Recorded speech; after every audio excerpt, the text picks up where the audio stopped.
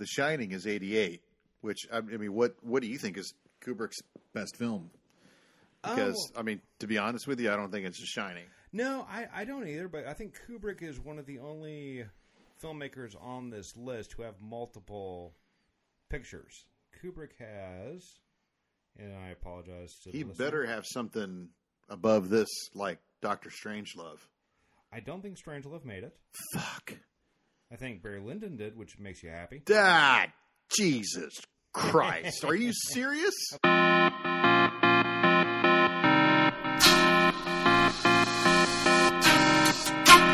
Hello and welcome to the Super 70 Podcast. Special report on Sight and Sound.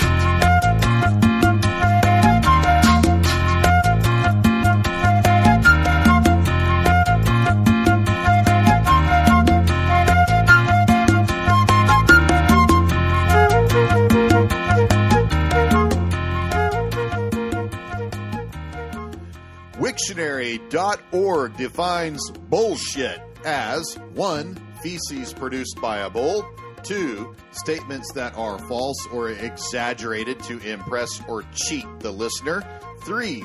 Statements that are transparently or offensively false, 4. Statements that are intentionally misleading, whether true or not, 5. Statements made without regard for their truth or value, 6. A synonym of shit in sense of any stuff when viewed negatively or with vulgarity. 7. The Sight and Sound 100 of the year 2022. For example, did you see Sight and Sound magazine's list of the 100 best films of all time? It was real bullshit. Dave Anderson and I sat down with me after Fury Road and we discussed the future, fascism, and femininity. Then we went through the Sight and Sound 100 list to sort out what was interesting, what was surprising, and what was a tall, stinking pile of Gene Dealman.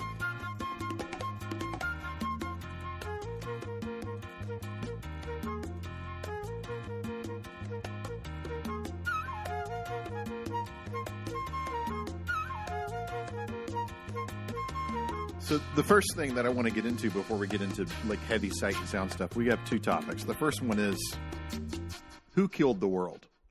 Oh, that was definitely not me. Okay. And who killed the world? I know that we're reaching here. This is When you say who killed the world, you're talking about in the movie, right? yeah, but is Fury Road like a warning? Oh, I'm sure some people read it as such, yeah. And our war boys, for lack of a better example, Oath Keepers. And is Immortan Joe... Sure, I mean, it could be Oath Keepers. It could be, those that engage in jihads. I mean, you could... That's good comparison. Blind loyalty, right? Yeah. And that's one of those things where the Ayatollah... Yeah, there's Donald a Trump. Zillion different...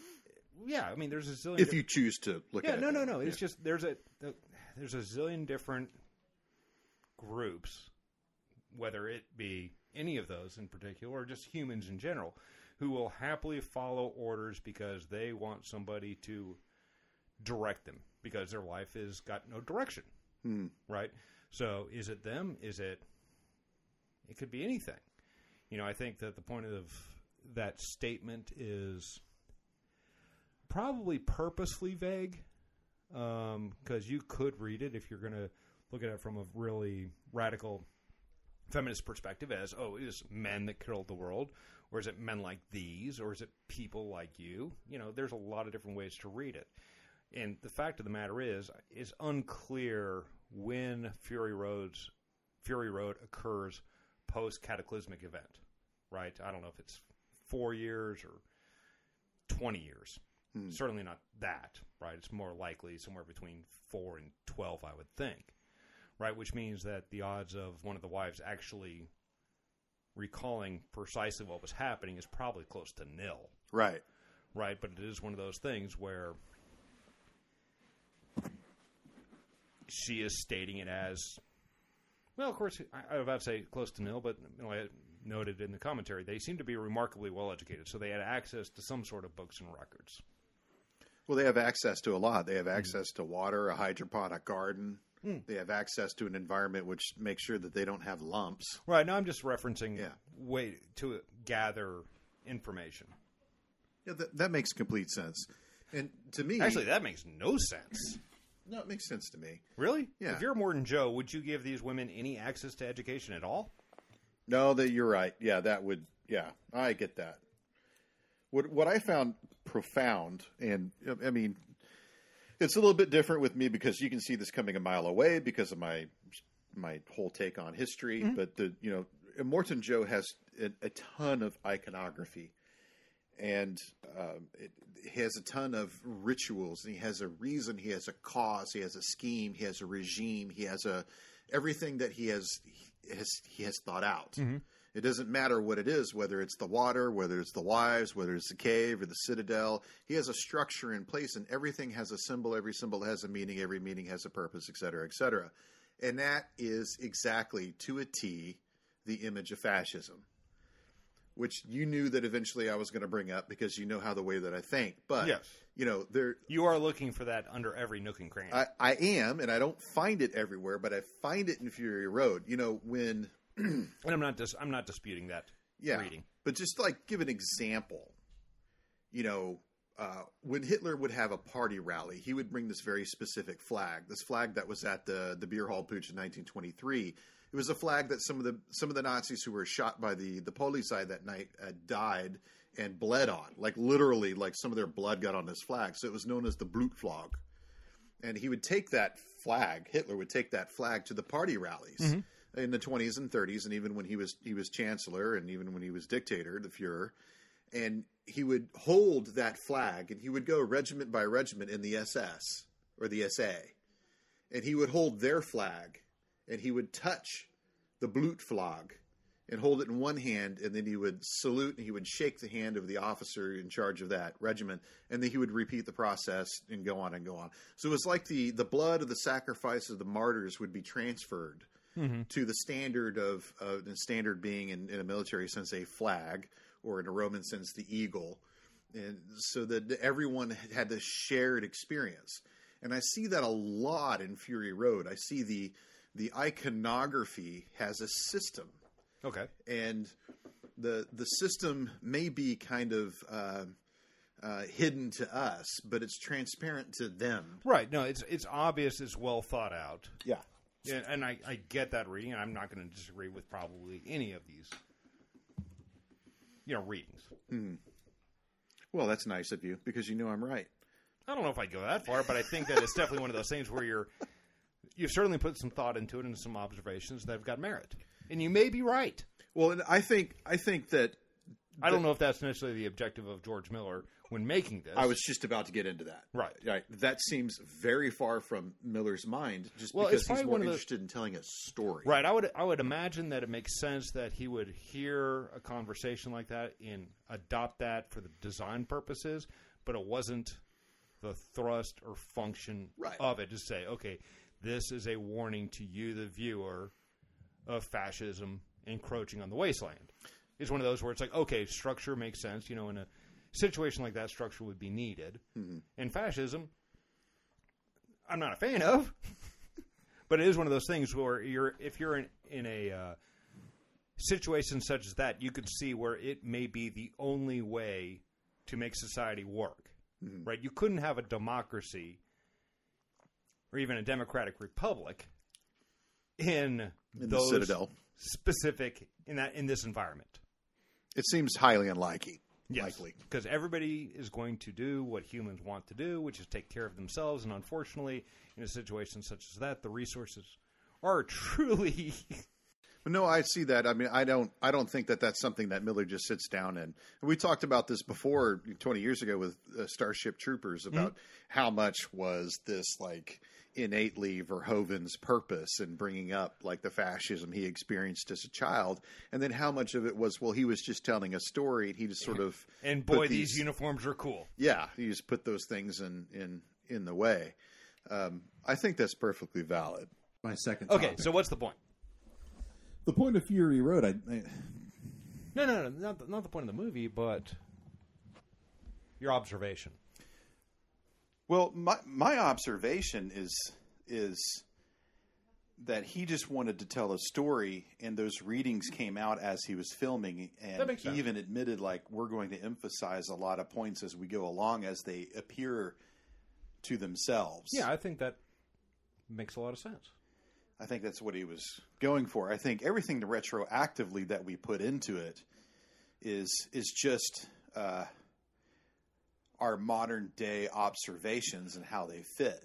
Well, I think that's probably true with almost any movie and art, right? And that's one of the nice things about it is that it's up to the viewer to interpret and how he or she sees fit, right? So I do think it's one of those things where that's one of the characteristics of that movie that really works. Is it's not beating you over the head with a quote message, end of quote, because message movies I inherently reject, and I'm probably not unique in that regard. And allowing the viewer to interpret it as they see fit is real appropriate. Well, we talked about that before, and I don't remember what what episode it was, but how we just did not. like message movies. No, I don't think anybody really does. I mean, somebody said, I saw this great movie the other day. It's a post-apocalyptic vision, and it's filled with like these people who represent like MAGA heads, and then they're fast. I would be completely uninterested. Yeah, I'd be like, I don't want to see Like, that at all. Why? Why would you want to? Right. Even if you were some bedwetting liberal, why would you want to get in line to see something like that? Well, we do like our echo chambers when we get involved in them, but you are automatically narrowing your audience regardless. Horribly. Yeah. Horribly. It's a lot of reason why, Michael Moore in his heyday was just alienating a lot of people, Oh, gotcha. or a lot of people who are, just to choose an example, are anti-Trump, don't watch CNN because they get enough I don't know if anti-Trump type of, like you were saying, an echo chamber, right? They get tired of it. And I don't think that's why people want to go see movies. People want to go see movies because they want to be entertained. Right. If there's a message that comes along with it, I think that message is going to be better conveyed with a better story. I mean, I think that is. It seems really rote and stupid, frankly. But yeah, that's the primary function of the movies, is to entertain. Right? And even if it's something like Schindler's List, which you'd be hard-pressed to say that's an entertaining movie from a conventional definition. But it works because it is compelling. And to a lot of it, entertaining. Because my recollection of that movie isn't so much that, I don't know what percentage, you couldn't break it down by minute, is absolute tragedy and wrenching. But there's a high percentage of it which is actually very entertaining. Yeah, I think it's about 80-20. I saw it on the re-release. My son and I went to go see it on the big screen. It was his first time. And I think I've seen that film like 15, 20 times. Really? Yeah. And, I mean, I think that only Spielberg could pull that off. The other one... Yeah, he probably actually is. Who wants to rewatch something on the Holocaust? Apparently you, 15 to 20 well, times. Yeah, but I'm a strange bird because I center on 20th right, but century I mean, German you history. could watch Schindler's List 15 to 20 times, but how many times would you watch Shoah? I've seen Shoah twice. Okay. I saw it when it was first issued on DVD. Now, obviously, and the length is saw going it to on. play into it. Well, but yeah, still, that's what is it, like 4 hours, I 6 thought it was hours? longer than that. I mean, it's. I have it. I think it's like 8 or 9. Yeah, that sounds familiar. Yeah, but part of Shoah is also, and we have to be careful when you get into like Holocaust porn, is what people call it, right? Mm-hmm. And certainly there's a bad element, but there are certain elements of Shoah. So the interview and the way that Claude Lanzmann conveys Shoah in some of his interviews is just really, really, really good from like a narrative storytelling. Like, for instance, there's this guy who was a survivor. I cannot remember his name. If it escapes me. His job was to cut the hair of the women before they went into the gas chamber. He was a barber before the war. He was a Jew. And that was his job, was to cut their hair knowing that they were going to go in and get gassed. Well, a truckload comes in, or a trainload rather, comes in. And I don't remember if this was Auschwitz or Sobibor or Mauthausen or wherever it was. But his wife and daughter came in. And so he had to cut their hair and not tell them that they were about to be gassed. You should see this guy tell this story to Landsman, and Landsman put him in a barber shop in Tel Aviv. This guy wasn't a barber anymore. He was retired or something. But he's trying to tell this story. He's trying to cut this guy's hair. He's walking around. He's finding it very difficult to... And it's just his reaction and the way that he chooses his words and the way that Landsman is egging him on by saying, you must tell. You have to tell. If you don't tell... then nobody will know. A friend of he worked as a barber. He was also a good barber in my hometown. When his wife and his sister to the gas chamber.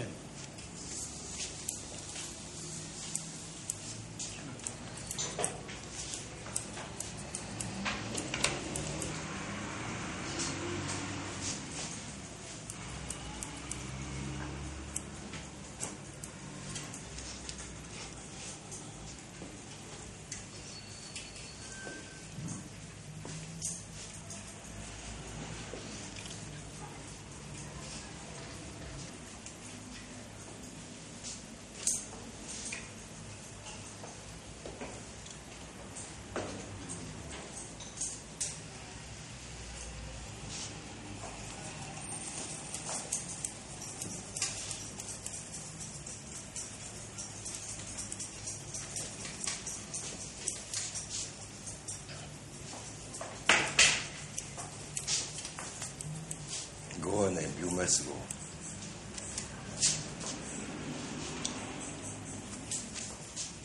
You have to. Please.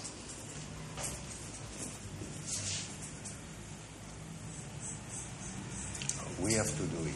You know it.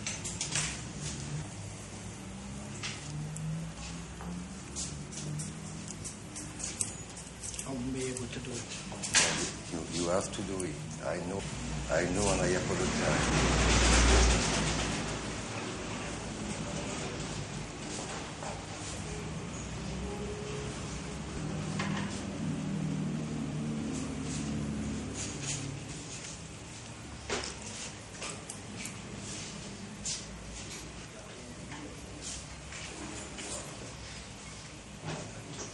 Don't keep me long with that, please. Please, let's go.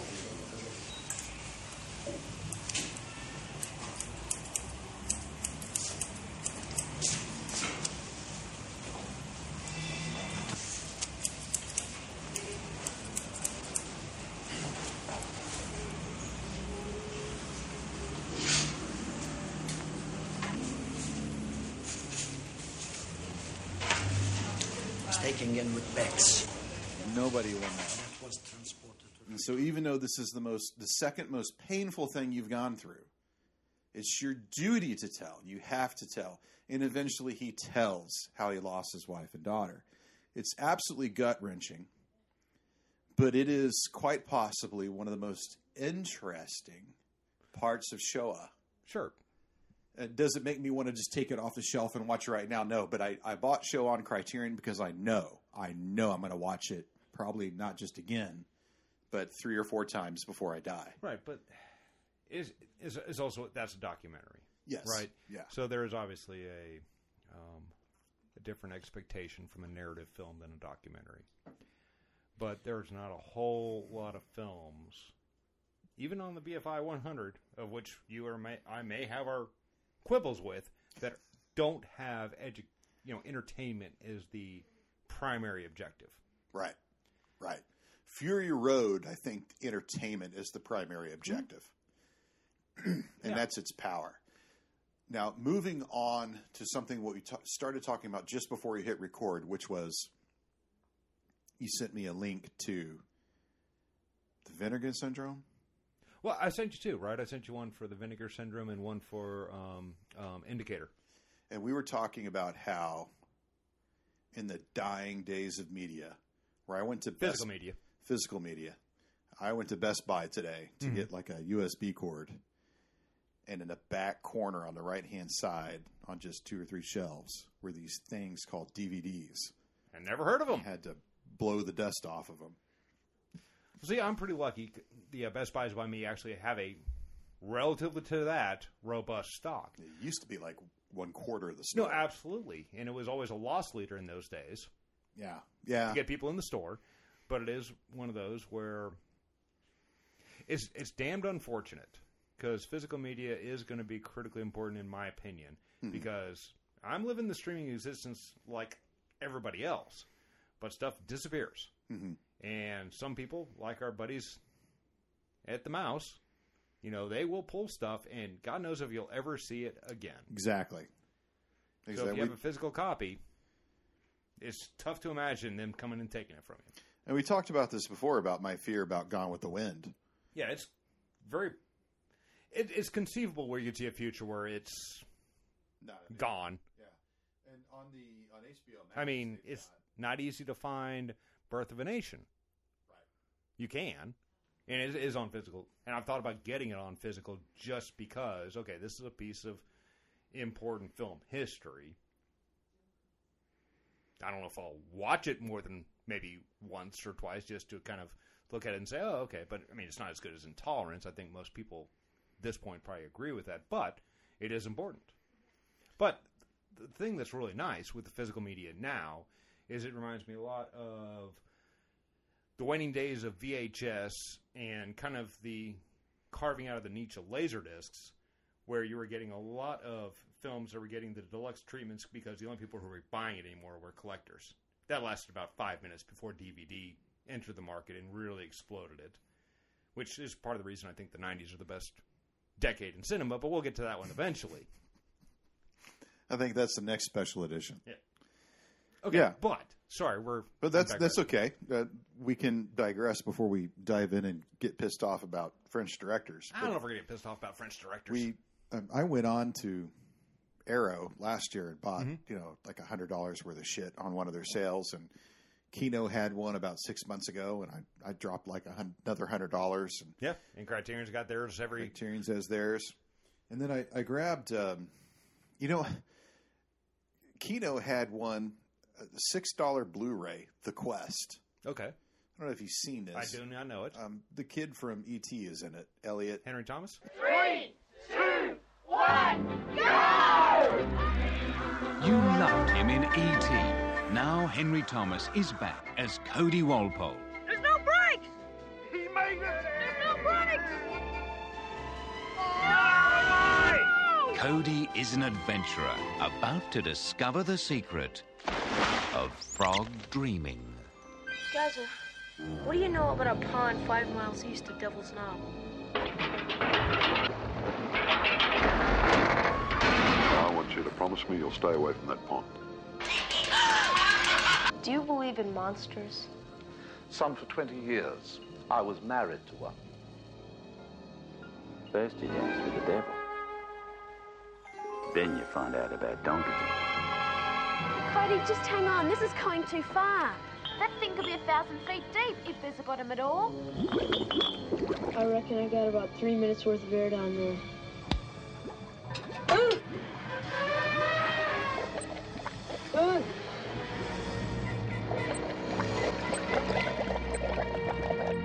Henry Thomas from E.T. is Cody Walpole, whose search for adventure takes you to the depths of a legend, the legend of frog dreaming.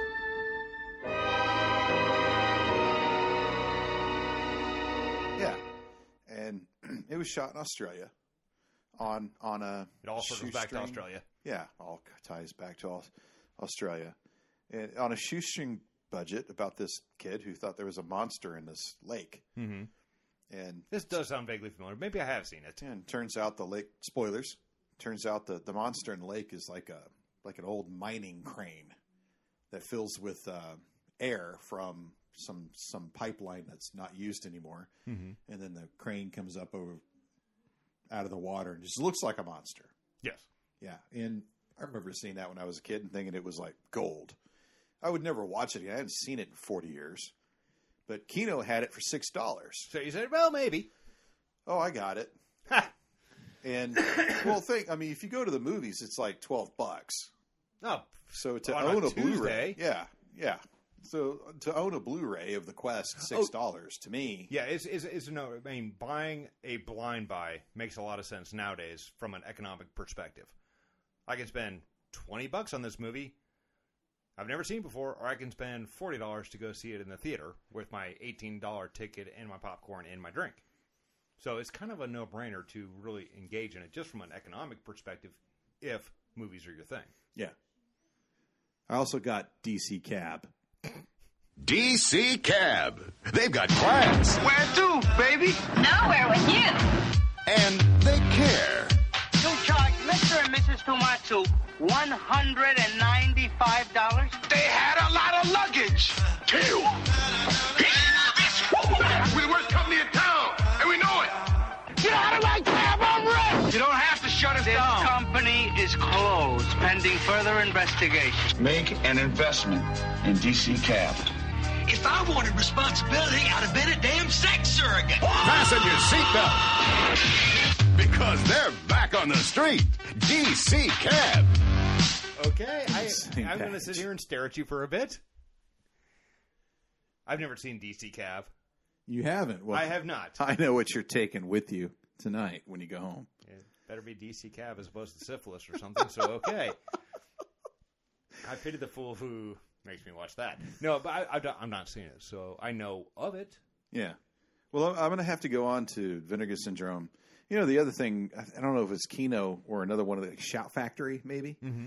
But they had one of The Fan.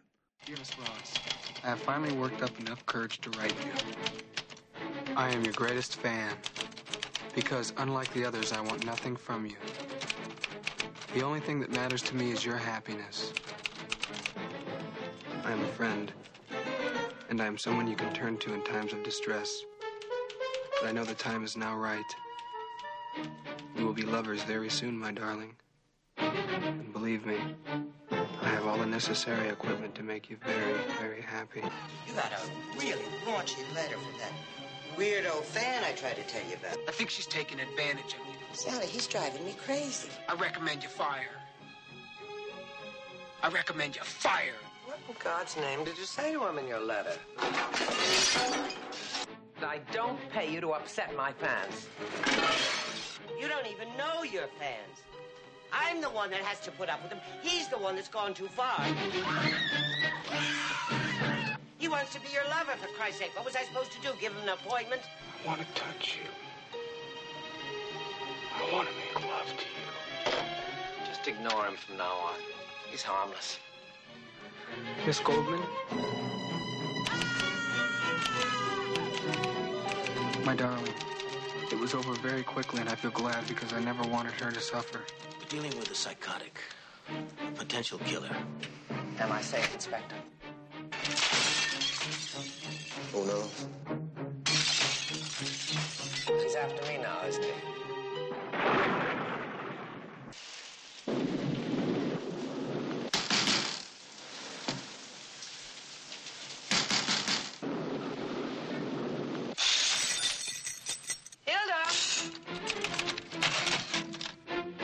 The Fan. Golly, yeah, I know I've seen that one. I've seen that for sale. Yeah. That sounds like more like a Vinegar. But, I mean, I think we are entering a new heyday of this boutique label.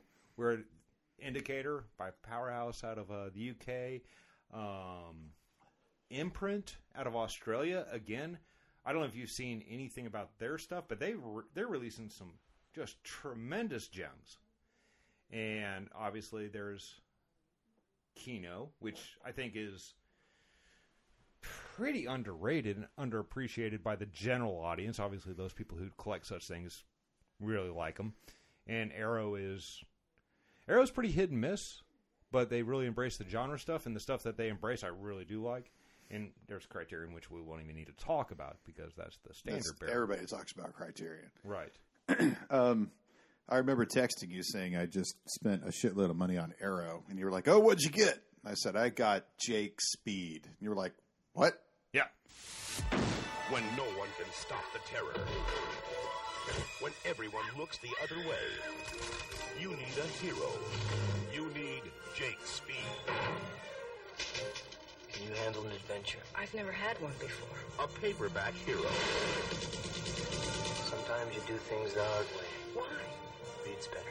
A living legend. Sounds nice, huh? In a lawless land, he's part man. Beats the hell out of 10 individuals. Part myth.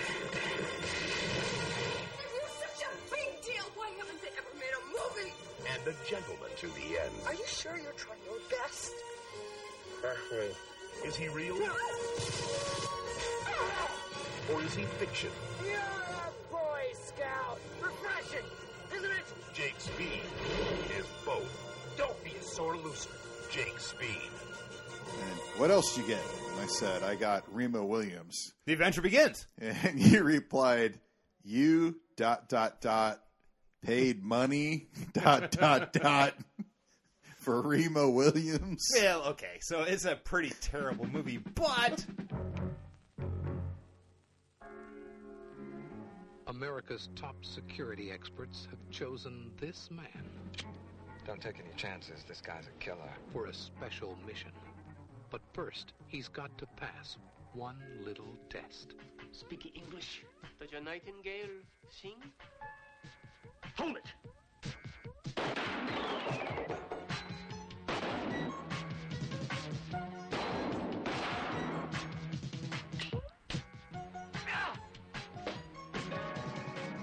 You move like a baboon with 2 corrupt feet. However, I think I can do something with him. Goodbye, Mr. Crow. Who's he? No more Boy Scouts. Take a look at this. High-altitude reconnaissance probe. Yes, we make that. There is none. Doesn't exist. These men will rob America of her might. He won't be with us for much longer.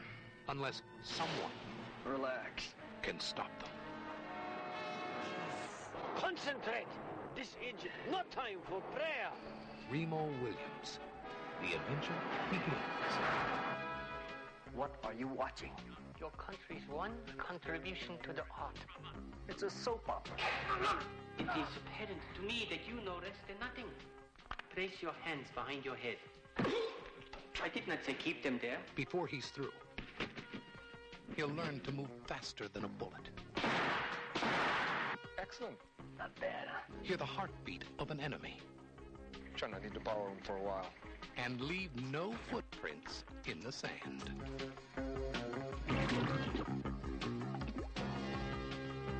Some joker walks into one of my plants, snoops around, walks right out again, and now you're telling me he doesn't exist. Across town, the man has found his head blown off. Perfect accident. And you tell me he's going to get away with it, huh? And we can't stop him? You can stop him, son. It'll be my pleasure.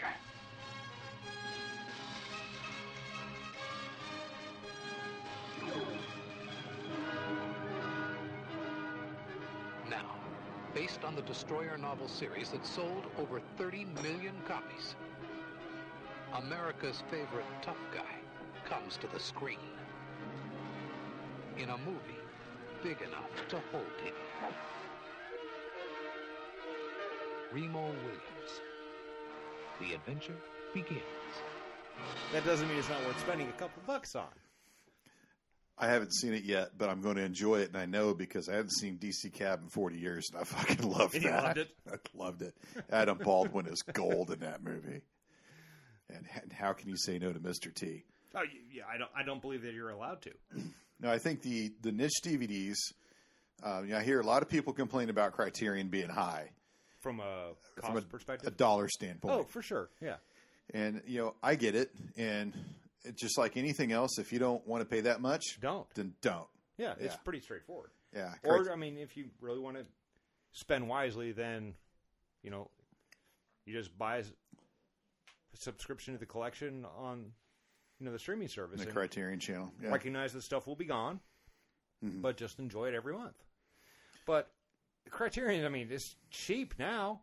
Yeah. I was buying laser discs. Oh my! I don't want to talk about how much money I spent on those back when that type of money was a lot of money. I remember the Criterion had Goldfinger on Laserdisc. Yeah. It was like $150. No, it was $100. It was $100. Dual discs were always about $99. Two CAVs. and the single CLV were $49.99 or whatever. But I mean, $100 back in 1992. You know, you're talking about $150 now. I'm sure. $125 probably. But the strange thing was, like I wasn't against the price. Right. I didn't think it was overpriced. You're just like, I just can't afford it. Can't afford it. Yeah. Yeah, it's like a Corvette. So that's pretty good. I just looked over my shelf in here and I just pulled out a couple that I got off of sites such as those. Midnight Run. I love to travel by train. Oh, yeah? What do you think this is, a class trip? A tough ex-cop. Are you always this angry? A sensitive criminal. Oh, no. Come on. Cigarettes are killers. Why are we running away from the FBI? Because I got to bring it back myself, otherwise I won't get my money. They can't fly. They also suffer from acrophobia and claustrophobia. I'll tell you what, if you don't cooperate, you're going to suffer from fistophobia. They're seeing America the hard way. Why would you eat that? Does it taste good? At gunpoint.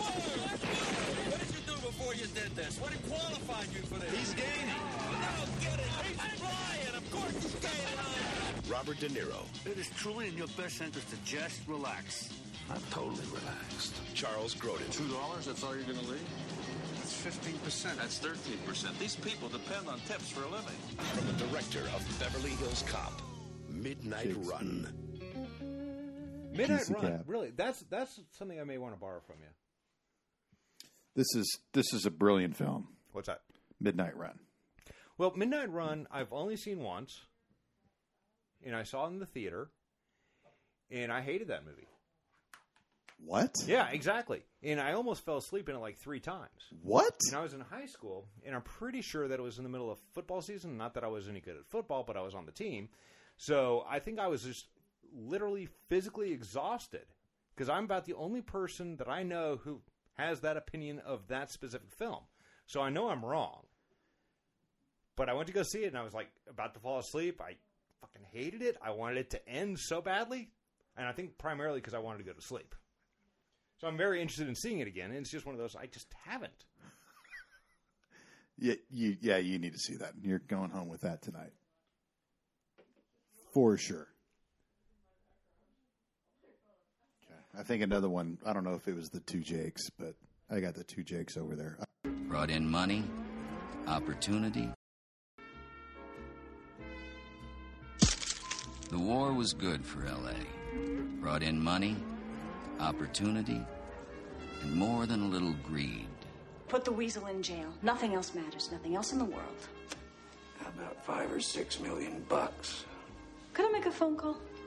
Please. Now the war's over, and people come here because they think the money's easy and the women are easier. That's a combination that's good for business. The divorce business. I was honestly unfaithful. Which, by the way, pays for my convertible, my country club dues, Hell of a shot.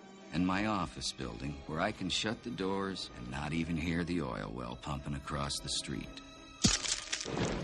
The war was good for women, too. Gave them jobs. Oh, you're gonna make me do it, aren't you? Money, and enough independence to double the divorce rate, which didn't hurt my business any either. After all these years, I've learned a couple of things. Trick or treat. The clients lie. Say hello to Jake Gittes. What's this? It's a hand grenade. You ought to know that. You're a war hero. The cops always think I'm lying. How do you know he didn't have the gun with him? Oh, I'd never frisk him before I let him walk in on his wife hanging on the headboard while some guy was slamming her into the wall, Lou. The lady in question reminds you of someone else. And marriage has made more liars out of men than golf. Of course, a guy can't live without golf. The deal is you'll turn the wire over to me at the end of this round, or I'll have you killed. Sure, the society crowd turns up its nose at mousing around and peeking through keyholes, but they're the ones who pay the most to see what's on the other side. Come on. You can tell me. Blackmail. What are you talking about? You tell me what the hell you think's going on here, and I'll tell you if I think you're right. These days, people want to have it all. New cars, power steering, houses in the suburbs, speedboats, and instant cameras. Oh, no, Kitty, how could you? What's going on here? How could you, Kitty? How could you with him? Not with him! So now, it only takes a minute to see what a murder looks like. Then what happened? Usually happens when somebody pulls a gun. Everybody ducks. What I do for a living may not be very reputable, but I am. In this town, I'm the leper with the most fingers. I don't know if I got that off Amazon. No, that could be. Okay, go ahead. No, I mean, yeah, there's been a lot of there. I think we really are entering a new golden age of this boutique stuff. I hope so. And a lot of these other labels are seriously giving Criterion a run for their money for not only value but interesting titles. When they were the only game in town, we all loved them, but you were kind of locked in. It's like, okay, if I wanted a special edition, of course, back then, a lot of the big studios were also producing deluxe editions, and that's unfortunate because when was it? It was probably mid-2000s where your Warner Brothers, your Paramounts, your Universals would really produce some top-notch special editions, and it wasn't strictly a boutique thing. But now, it's been, probably 6-7 years? I mean, you see less commentaries. You don't see double disc packages very often. And largely it's just, it's not the revenue generator, so they're not doing the investments. Yeah, unless it's Marvel or something Even then, like that. their special features and supplements are usually pretty light. Yeah, that's true.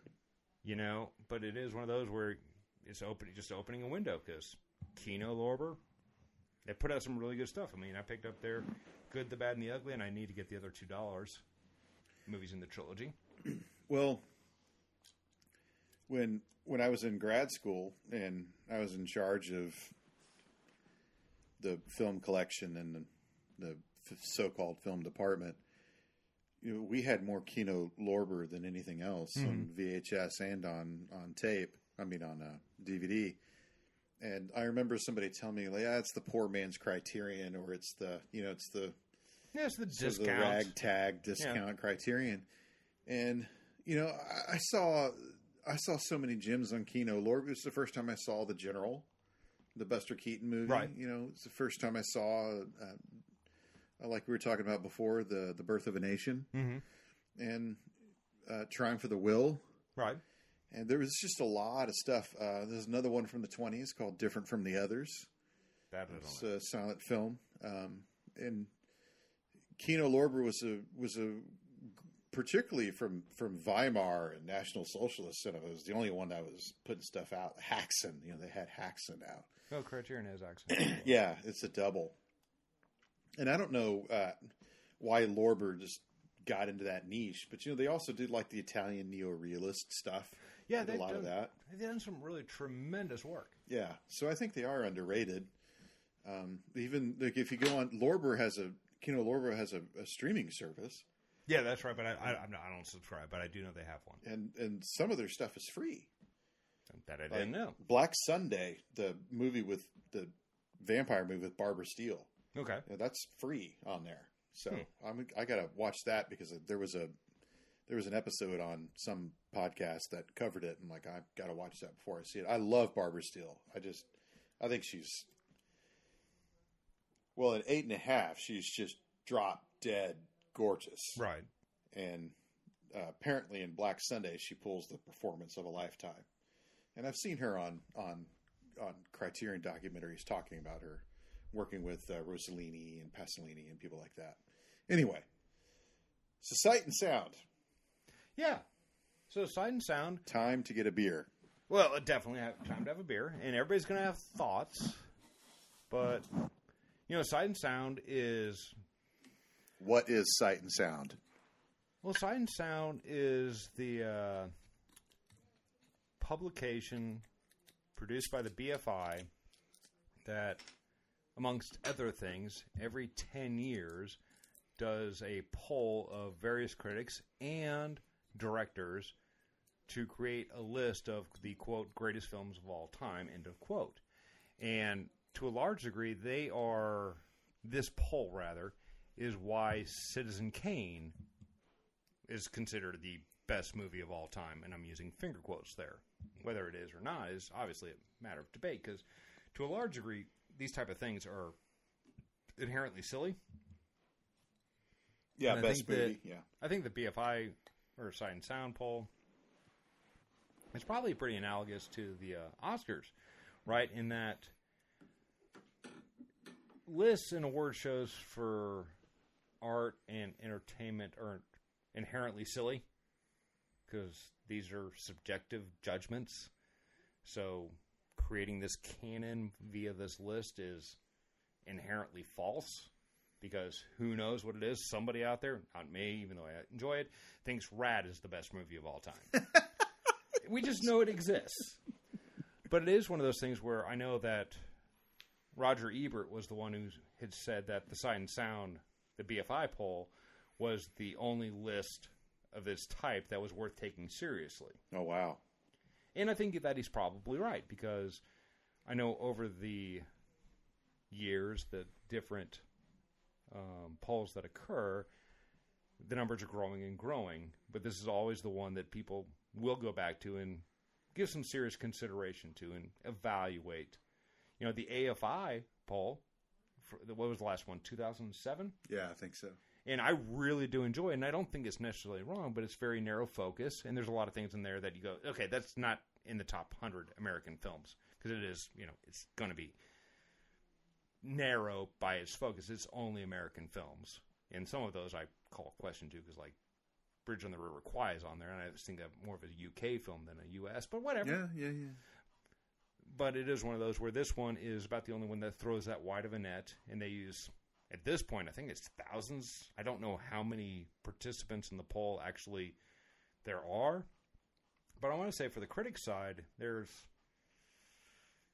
2,500 plus. And what they do is they submit a list of 10, and then they tally up all these polls, and whatever ends up most consistently on these top 10 lists gets slotted, which is why for 95 you have 6 there that all tied at 95. Right. Yeah, and Man Escaped. On your computer, Man Escaped is kind of slotted into the 100 spot, whereas on every single one of mine, Get Out is slotted into the 100 spot. So it is in these groups. But that's what this list is. There's also a director's poll, which I find a lot more consistent with my personal perspective and taste. But the critics poll is the big one that gets the attention. The AFI, I remember the 97 AFI that we watched on TV live. Mm-hmm. I really didn't have a problem with that. I thought that was...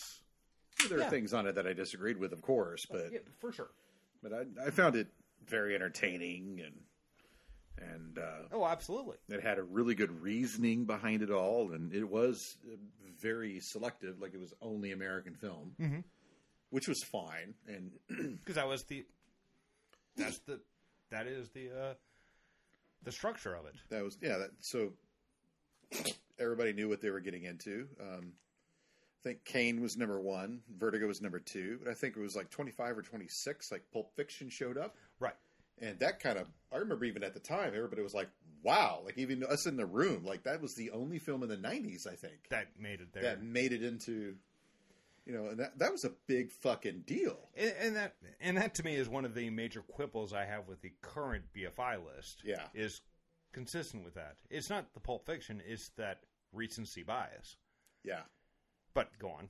Well, in that case, to hit on that, like it was Rolling Stone released 100 Greatest Songs of All Time last year. Talk about it, a completely impossible list.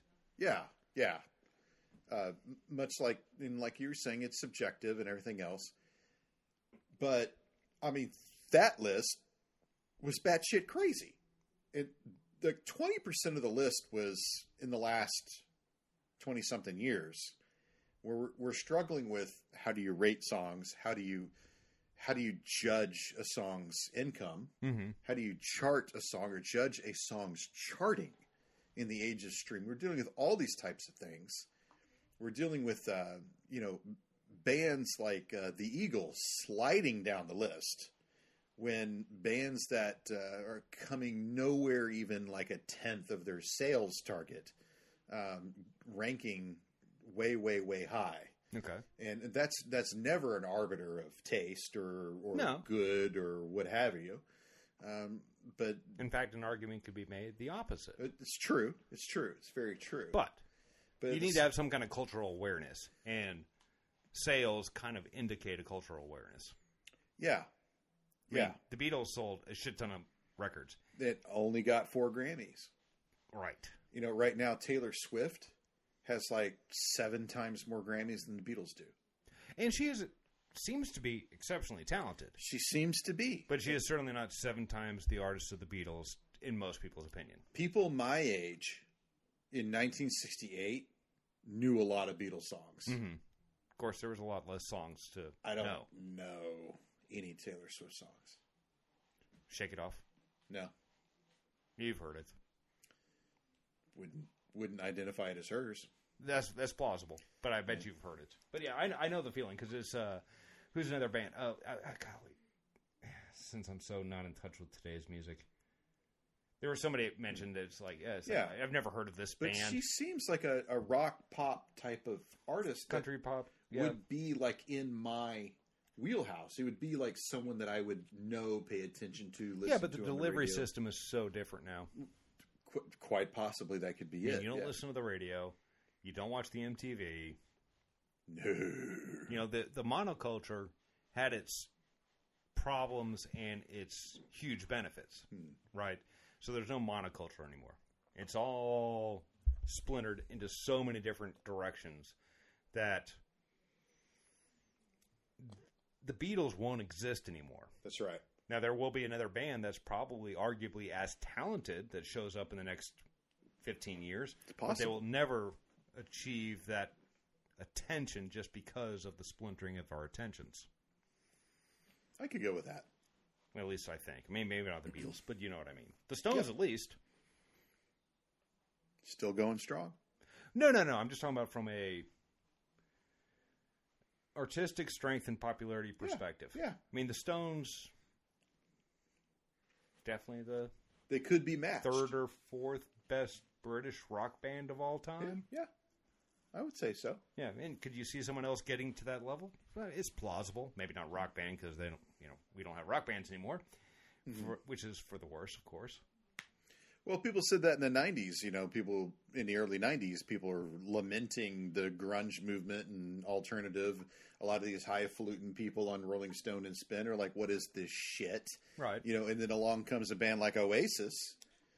Which a lot of people, admittedly, like yourself, don't particularly care for. Yeah, they're not my bag. But they became very quickly that huge band, particularly in Europe. They were just unbelievable, and they hit the U.S. on their second album, Like a Juggernaut.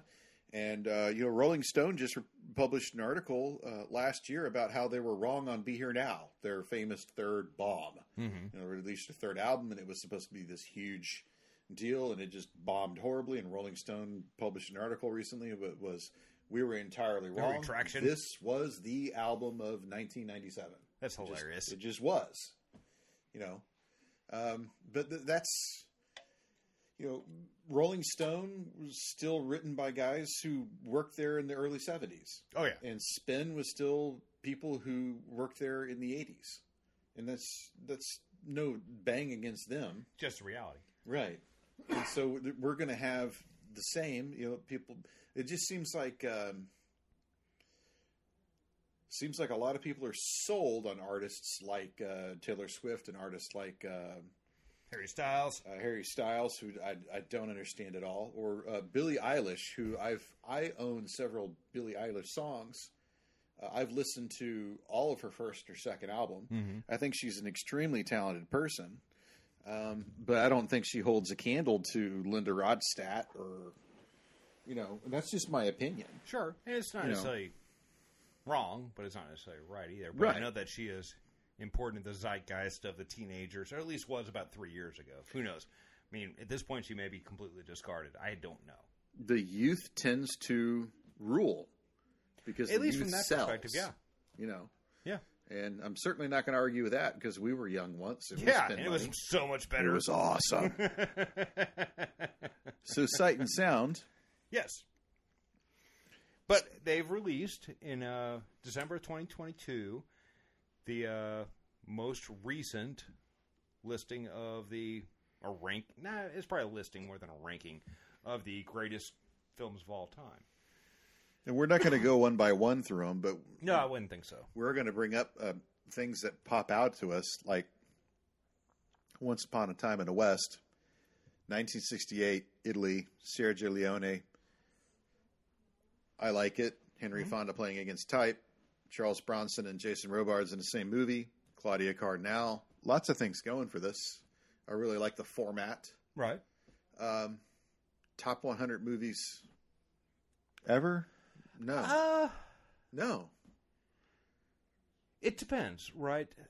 I mean, Leone made like 8, 9 films, and this is in his bottom 2. Oh, So- I think that's probably a very uncommon opinion. Really? Yeah, I think probably most people consider Once Upon a Time in the West probably his top film. What? Yeah. Above The Good, the Bad, and the Ugly? You're probably looking from the Leone perspective at a shifting of 3, right? You've got Once Upon a Time in the West, Once Upon a Time in America, and The Good, the Bad, and the Ugly. You're going to probably split that up almost evenly among people who consider what's the top. But I think Once Upon a Time in the West does have a very highly regarded reputation. I do think that it makes some sense. I don't know if I agree with it or not.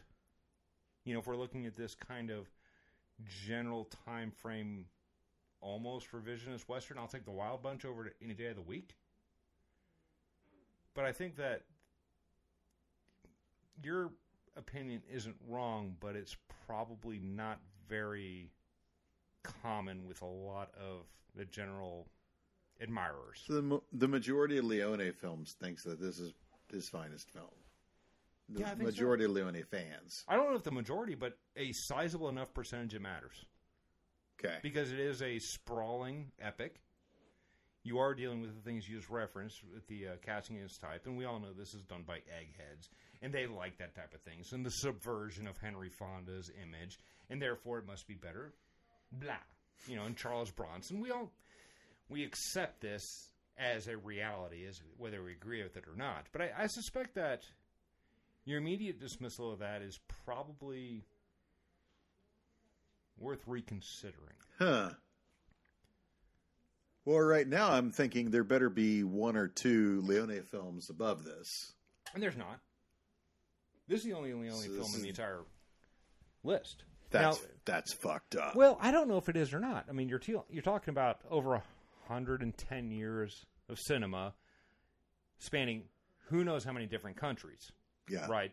And part of their objective has been to expand the, quote, diversity, into quote, which is one of the problems I have with it, because I think that is artificially changing some things. But that's not even, I don't even know if I'm right, frankly. That's just my initial feeling, because, you know, I'm a conservative and don't like change all that much. But, no, I think that does make some sense. My biggest problem is, depending on how you look at it, number 95 or number 100 or somewhere in between, which is Get Out. And it's not Get Out as a film, but this list comes out every 10 years. Where this is probably my biggest problem with this list, is there are 4 films on here, which is 4%, that are from this past decade. And I don't know if anything, if you're releasing a list every 10 years, right, makes sense to have in the top 100 if it's within the past 7 to 10 years. That just doesn't make any sense to me. I mean, there's a recency bias that I think is really problematic. You know, is Get Out, because of the 4 films from the 20-teens, is you have Get Out, you have Parasite, Portrait of a Lady on Fire, and I can't recall the other one. Hang on one second, because I'll look it up real quick. For our listeners at home, Dave actually put them all into a spreadsheet.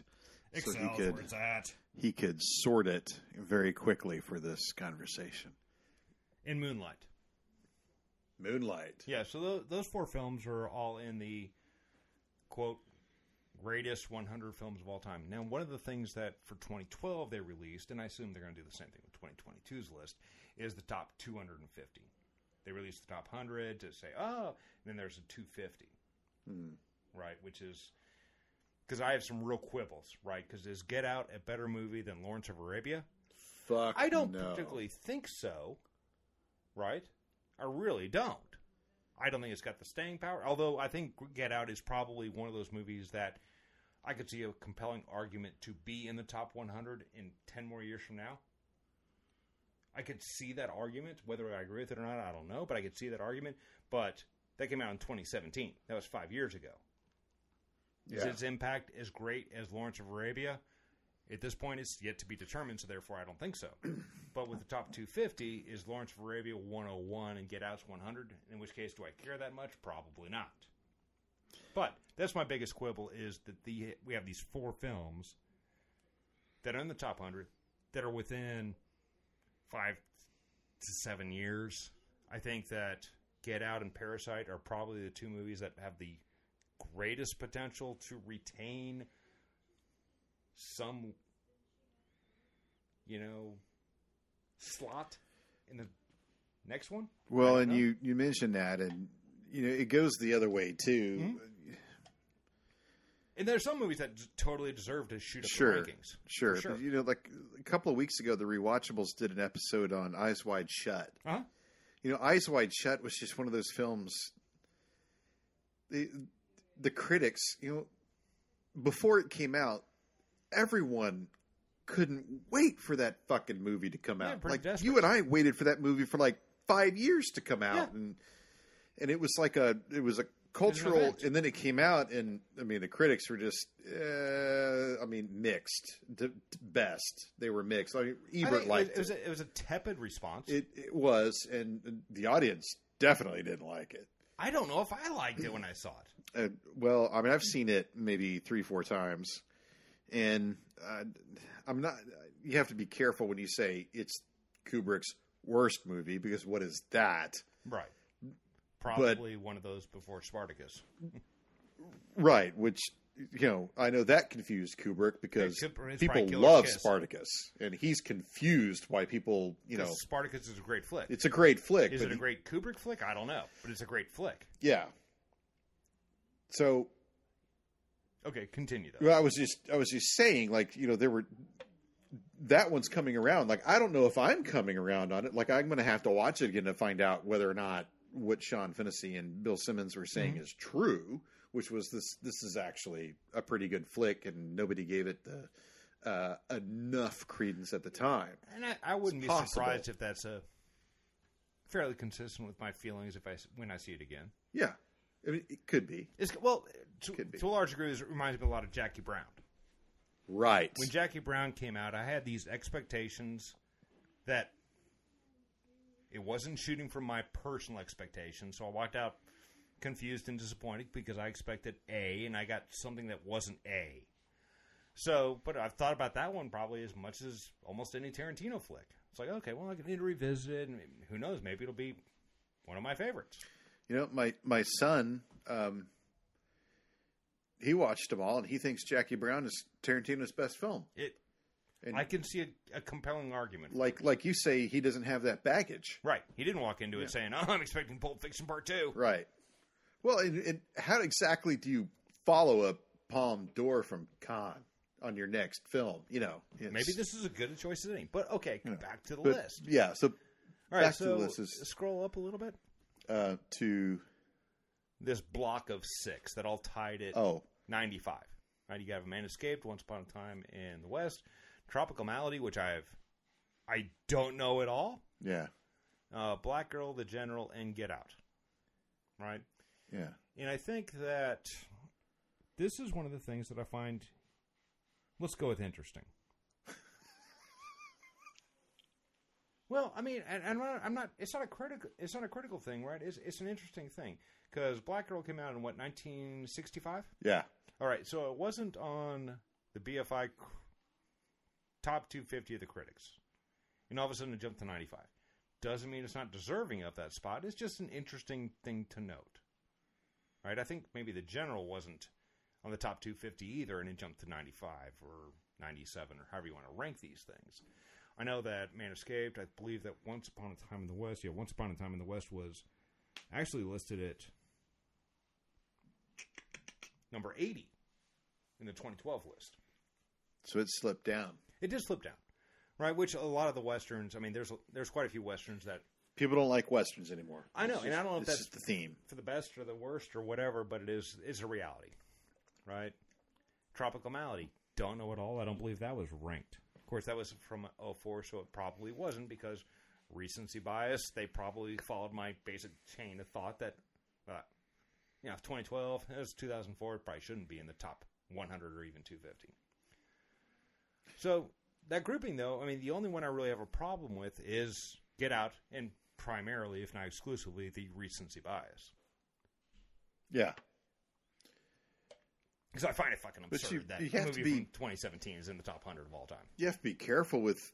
I mean, the recency bias is very important. I mean, I want to do an episode one of these days about how the Oscars just don't work. Particularly after, 1965. Yeah, that's probably accurate, yeah. And we talked about before about how, the big picture should be separated from another I category. like that idea. You had an idea that you floated out there. We're having essentially an audience award. Yeah, Grand Prix. I think that was a tremendously good idea, actually, to be honest with you. Yeah. Well, thank you. It seems like it's more needed, particularly after probably even 1975, when you have Jaws and then what wins Best Picture, One Flew Over the Cuckoo's Nest. Okay, that one makes some sense to me. I don't know if I agree with it, but it makes some sense. Or 1980, where Ordinary People wins over Raiders of the Lost Ark, which things people like don't that even go. Okay, that's weird. Yeah, I mean, wasn't even nominated. Raiders of the Lost Ark. Right, or Forrest Gump wins over Saving Private Ryan. Right. Or in the same year, won over Pulp Fiction. Yeah. Or 77, where Annie Hall won over Star Wars. Yeah. Which one's going to make a bigger impact on pop culture, movies, Well, industry? it's not just the impact on pop culture. No, certainly not. But pop culture changes society. But it's one of those things where, with the Grand Prix, it makes some sense to have that type of thing. Yeah. I mean, is Top Gun Maverick the best movie of 2022? I don't know. It might be. But it is one of those where, if you have something like that, where it's not in the same competition as some of the other films that are going to be nominated, which are undoubtedly tremendous, it's just aiming for a different objective. Right. Right. Avatar, Way of Water, Top Gun Maverick, things like that. It almost makes more sense to have them in competition with themselves as opposed to some of the other ones. It's like Spider-Man No Way Home. Was that the most recent one? Yeah. Okay. Should that have been in the Best Picture race? Probably not. But I could see where it would have been nominated because it was a huge crowd pleaser. But going up against Coda and Power of the Dog and some of the other, it's just a different objective. And rewarding it differently makes some sense. Most of those pictures that were nominated, people had never even seen. Mm-hmm. And that's a big problem with the Academy. It is a huge problem. But it is also one of those things where the audience is bringing on themselves. And I know that we'd live in a different era, but we talked about this before offline where the Bridge over the River Kwai, it was an enormous cultural event. It was a movie that a lot of people went to. It was heavily nominated. Mm-hmm. It was very well loved by the audience, by the critics, by the Academy, and it won Best Picture, 1958, I think. Somewhere in that range, yeah. And that was a movie that sort of hit all the goal markers, and it's like you can't do that again. You really can't. Most of the people, unless you're talking about Top Gun Maverick. Right. Which is probably but Top not Gun the Maverick same. will never be nominated, never be I bet you it gets nomination for Best Picture. I really do. I think it's actually going to get it. I think it actually is. But it's an outlier. Yeah. Well, it's kind of like Mad Max.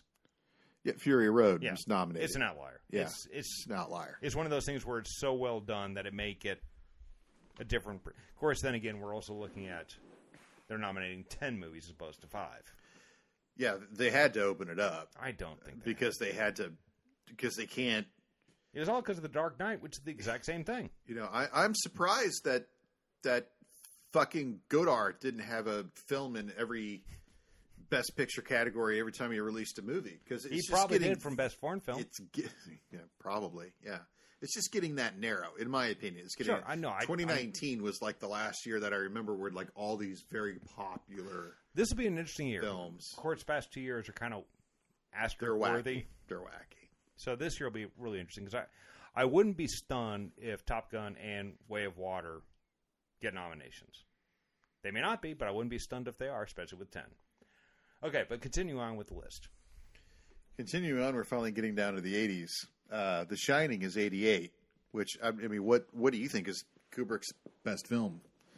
Because, I mean, to be honest with you, I don't think it's The Shining. No, I don't either, but I think Kubrick is one of the only filmmakers on this list who have multiple pictures. Kubrick has, and I apologize to the He listener. better have something above this, like Dr. Strangelove. I don't think Strangelove made it. Fuck.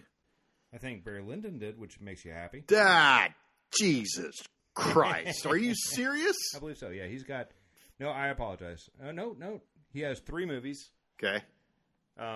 Shining. Barry Lyndon. And you know what the other one is. It's top 10. Full Metal Jacket? No. Oh, 2001. Right. Kind of a no-brainer. How did I not?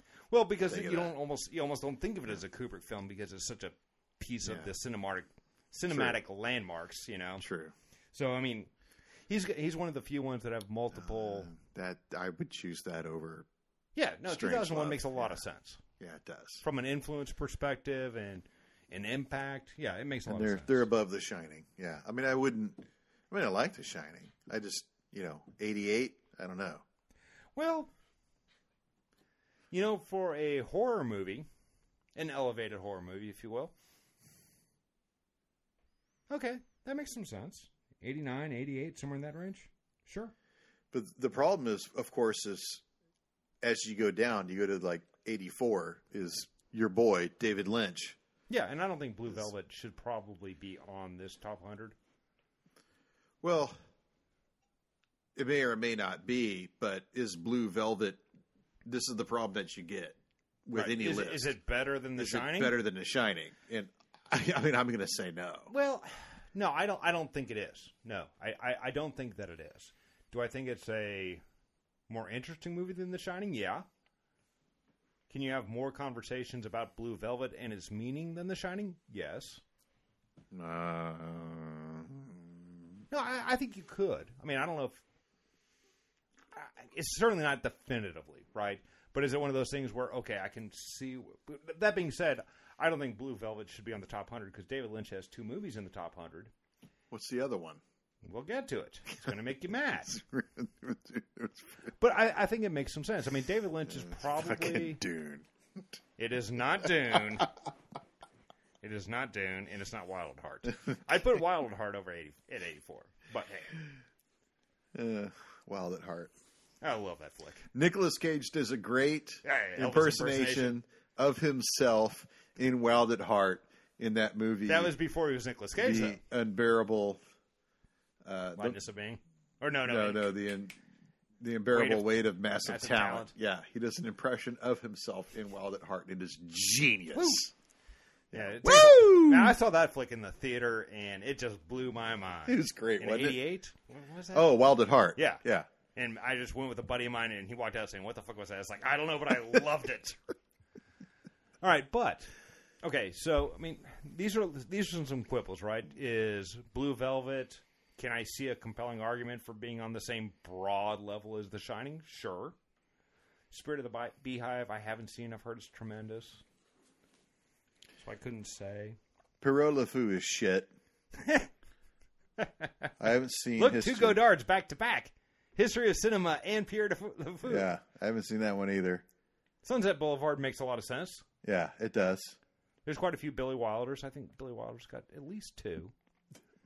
Modern Times, 78. Well, I haven't seen it in a while, but I remember it being... And it's one of those that, from an importance standpoint, it makes a lot of sense. Okay, so... Matter of Life and Death. Yeah, Powell and Pressburger. And I think that's the only one... No, they've got 2 on here. How many do they have? I mean, I think that Black Narcissus is better than Matter of Life and Death, but this is one of those things where... You're splitting hairs. Yeah, I mean, you have to choose, like, what Powell and Pressburger. Right. You know, to use everybody. And they've got 2.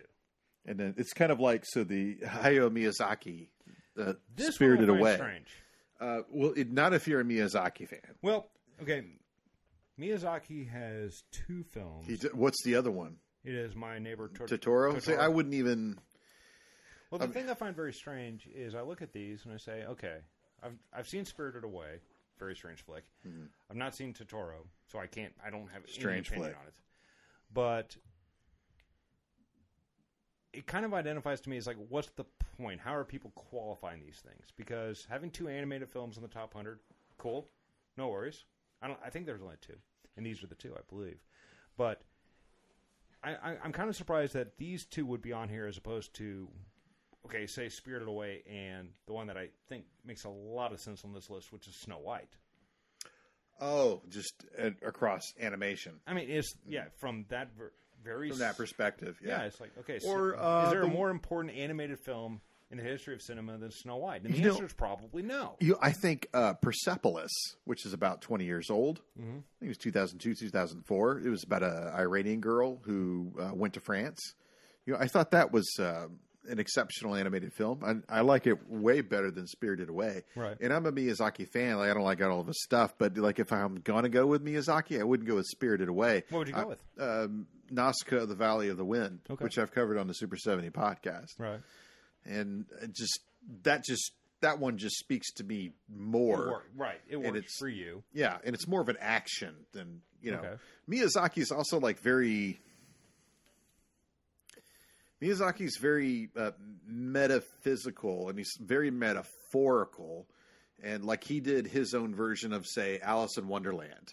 Mm-hmm. So if you do not know Alice in Wonderland's story, it just gets wild very quickly.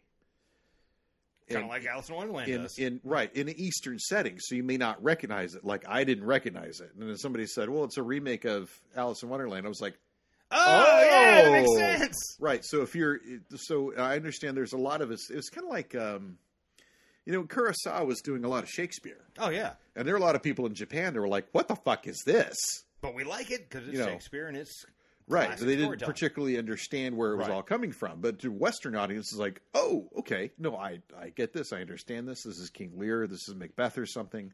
They get it. So you can, but a lot of his stuff is like that. A lot of not necessarily like copied, but it's inspired, if you will. Very supernatural inspired, I should say. And it's for animation. I don't think a lot of people can go there, including me. Okay. Nazca, The Valley of the Wind is not supernatural. It's just an animated dystopian post-apocalyptic flick like Fury Road. Right. But it is one of those where this is one of the things I noticed that the list I'm looking at, the way it was displayed on my computer, is slightly different in years. Where Spirited Away and my neighbor Totoro was back to back, 74 and 75, because I have sorted the list according to the way it was displayed on my computer. I just was struck by, okay, again, if you're going from an animated perspective, I'm not going to argue with these 2 at all, because I saw Spirited Away. I thought it wasn't my bag, right? But okay, sure. But not having something like Snow White or even Fantasia for that matter, is kind of shocking. That seems kind of weird. Now, but Snow White is one of those that it's like, okay, this was the first feature-length one. Right. In how are we looking at the 100 greatest movies of all time? Is there something that was more influential than Snow White? Since it kind of established this. Snow White was pretty fucking influential. Yeah, establishing it as a viable medium. And it's like, okay. Yeah. So that is where I started thinking about it. It's like, okay, what's the point of this list? Well, I get that. And when it comes to Miyazaki, the man's done great things for animation and Yeah, he's got a new one coming out next year. yeah, and he's old too. Yeah, he, I think came out that's of his retirement. last. It's his last one. I think he retired. I think he retired and then he came back for this one. I think. Okay, But I don't know that. But he's done so much for animation, but at the same time, it's like I'm not a huge fan of his work. Like Right. I love Nausicaa, the Valley of the Wind, and I struggle to find another one that I like. Gotcha. Right? Where when I look at My Neighbor Totoro or Spirited Away, I actually prefer something like, what's the one with the girl that can disappear? She's wearing the suit. They made a remake of it. Scarlett Ghost in the Johansson Shell? was in Ghost in the Shell. I thought that was an awesome animated film. I thought it was really well done. Or Akira. Akira is probably Right? Like, why isn't Akira on this list? I mean, it's way better than Spirited Away. I know that there's some Miyazaki fans that spear me. I don't know. I don't think. I think if you ask, I think Miyazaki is probably going to be. I think Spirited Away is probably going to be remembered a lot longer than Akira is. Really? Yeah, it's really kind of hit a. It's kind of hit a chord.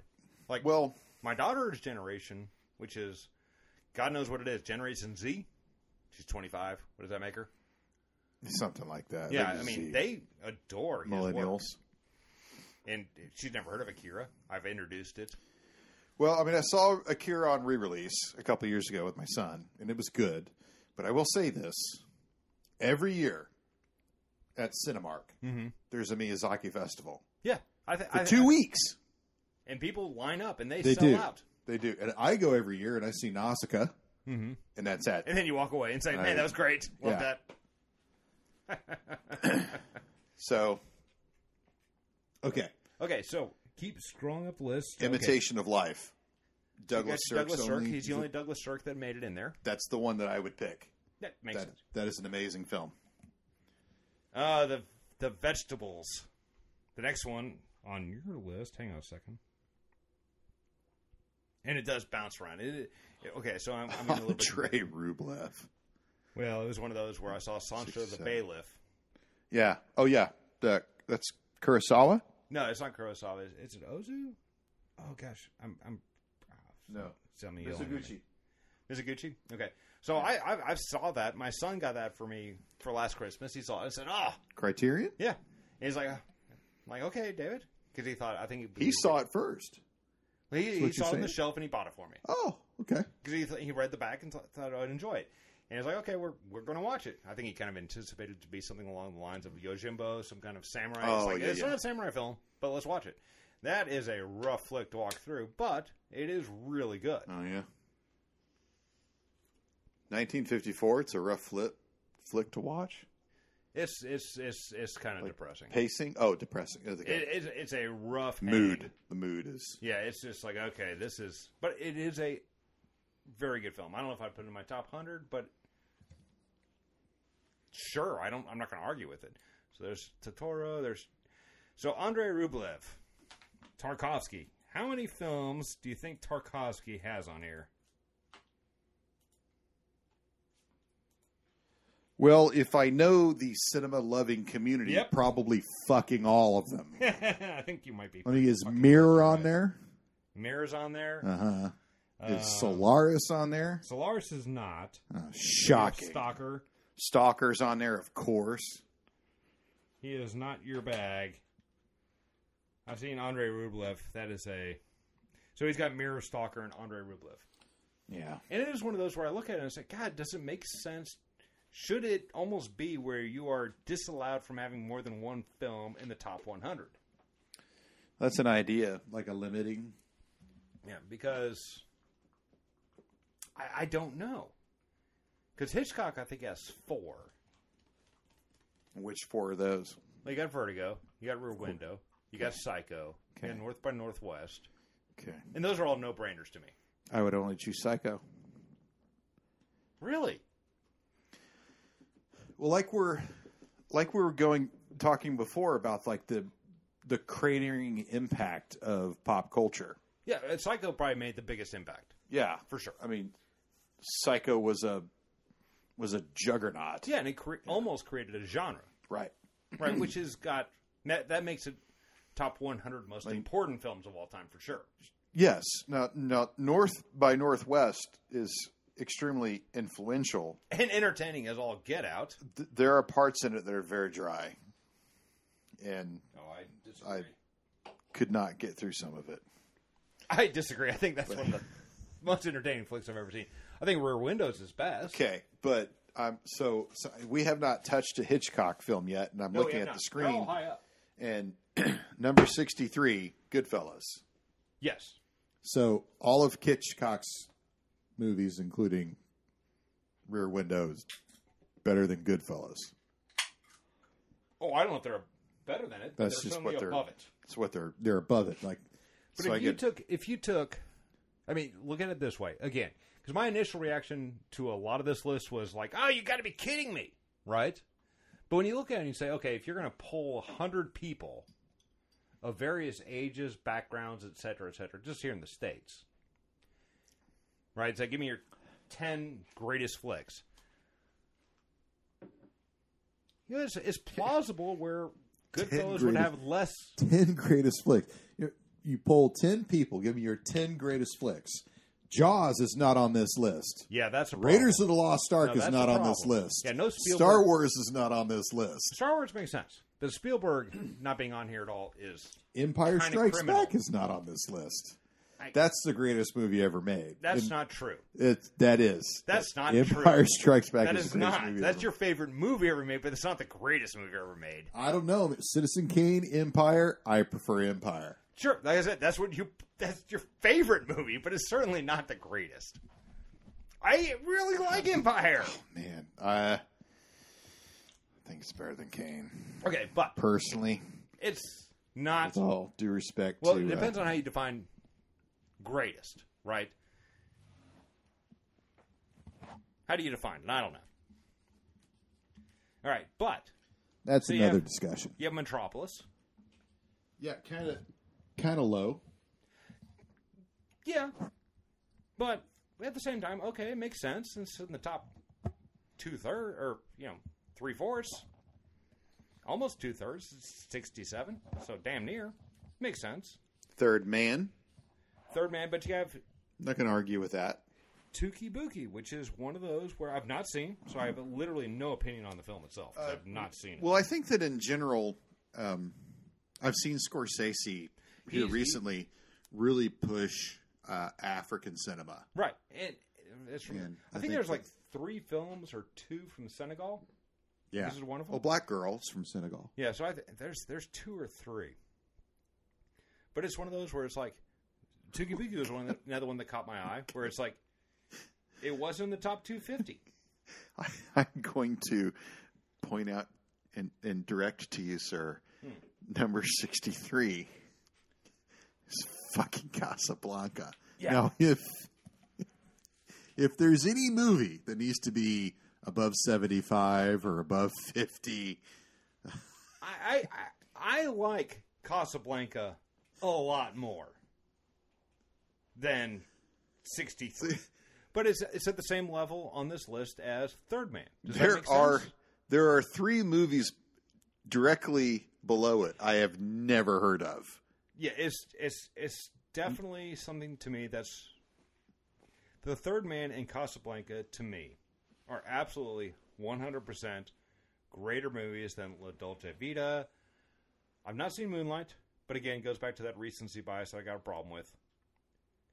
Daughters of the Dust, which I don't know. Insane Soleil, which I also haven't seen. I know of it. Is it better than Contempt? I enjoy it more. Is it better than Blade Runner? I think so. Okay. Number 54. How many Godard movies are on this fucking list? Godard's got like 4. 4? Yeah. Only 4? Okay. Well, hang on. I was expecting like 40 out of this community. No. But it might be. But I am impressed. Is this Ridley Scott's only film? Blade Runner? Yes, it is. Okay. So, once again... How many does Godard? It is a film with a very mixed reputation. Yeah, he's got 4. He's got Breathless, Contempt, and History of Ridley Scott has we talked about this before, he has a very mixed output. Oh, yeah, it's remarkably inconsistent. I would like to know what version they think is number 54. I'm sure it's the final cut. No, it's the one theatrical. No, what's the one before the final cut?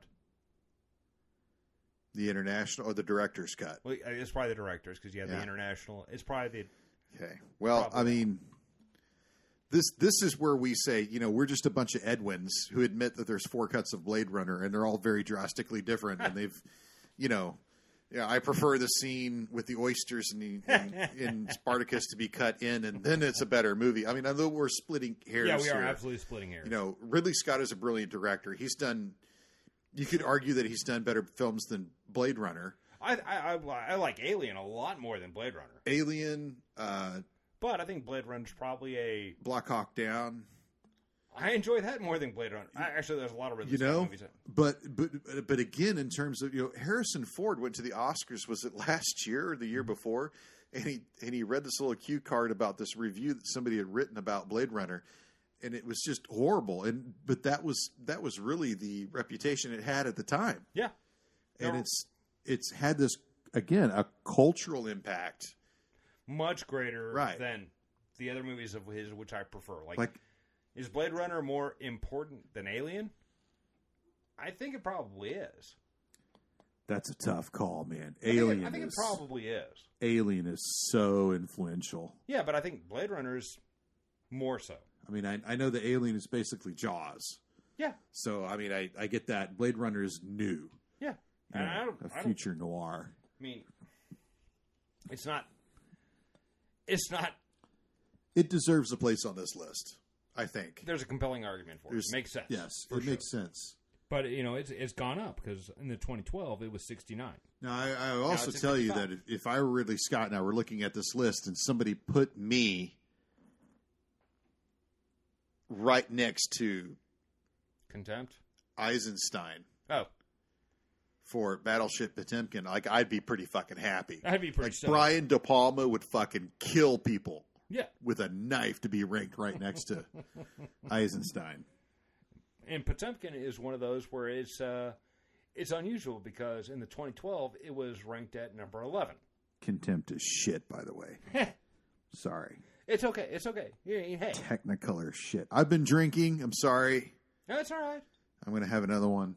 If it makes you feel any better, we're past Contempt was ranked number 74 by the directors. The Apartment, Sherlock Jr., Ali. Well, Furies I mean, the Soul. So I was going to say, like when I saw The General, and I've covered The General on the Super 70 podcast. And The General is a fun movie. I really like it, but Sherlock Jr. is better. I've heard that, yeah. So I was actually, so when I saw The General, I was like, well, there's not another Buster Keaton on this list. Yeah, I think that's the only one that made it. And to see Sherlock ranked higher than The General, it does give me a little bit of faith. I mean, somebody's paying attention. Yeah. Might be 1 out of 10 people, but The Apartment. How many Billy Wilder movies are there on this? I think there's 3. Okay, Some Like It Hot. Sunset Boulevard. Yeah, The Apartment. What's the third one? The Apartment, Sunset Boulevard, and Some Like It Hot. Oh, okay, yeah. Okay. So I got it right. I believe you. So that's not the one that I would go for. Some Like It Hot? Yeah, I don't like that film. I know I'm way outside. What do you mean you don't like that movie? No, I don't like that film. I'm outside on that. What do you mean you don't like it? Yeah, that's not the one I would go for. But you didn't say that. You said you don't like it. Yeah, that's different. I don't. Well, true. I mean, I wouldn't put that on this list as like best Billy Wilder. But do you not like that movie? Yeah, not really. Not really. No. I mean, I like Marilyn Monroe in that film. Yeah. You don't like Jack Lemmon or Tony Curtis? No, I don't. I don't like the setting, and I don't like the setup, and I don't. I just the 20s on the beach in Miami, and it's not my favorite Billy Wilder, but it's probably his greatest movie. Billy Wilder did a movie that he shot in Germany with I don't remember who it was, Marlene Dietrich, and it was about this, this congresswoman who goes to Berlin in 1945 and tries to investigate what's going on with the American military effort there in a post-war situation. And, Marlene Dietrich's a singer. She's just trying to survive. So she has to, for lack of better words, like whore herself out to get things that she wants and needs in order to live. And I would have said use her feminine wiles, but whatever. Yeah, you could say that. And like, who's going to argue with Marlene Dietrich? Certainly not me. I think she's wonderful in the film. I can't remember the fucking name. I was going to say, what's the name? I can't remember the name of it. 1948, 1949.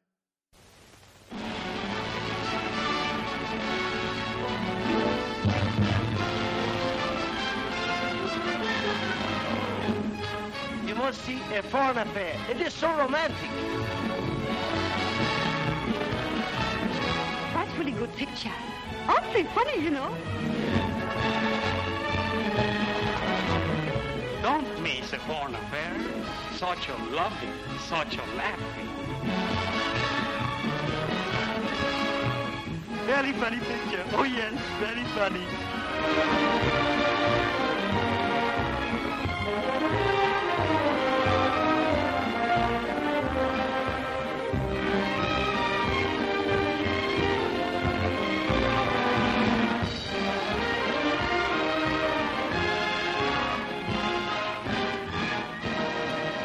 Okay, so where were we?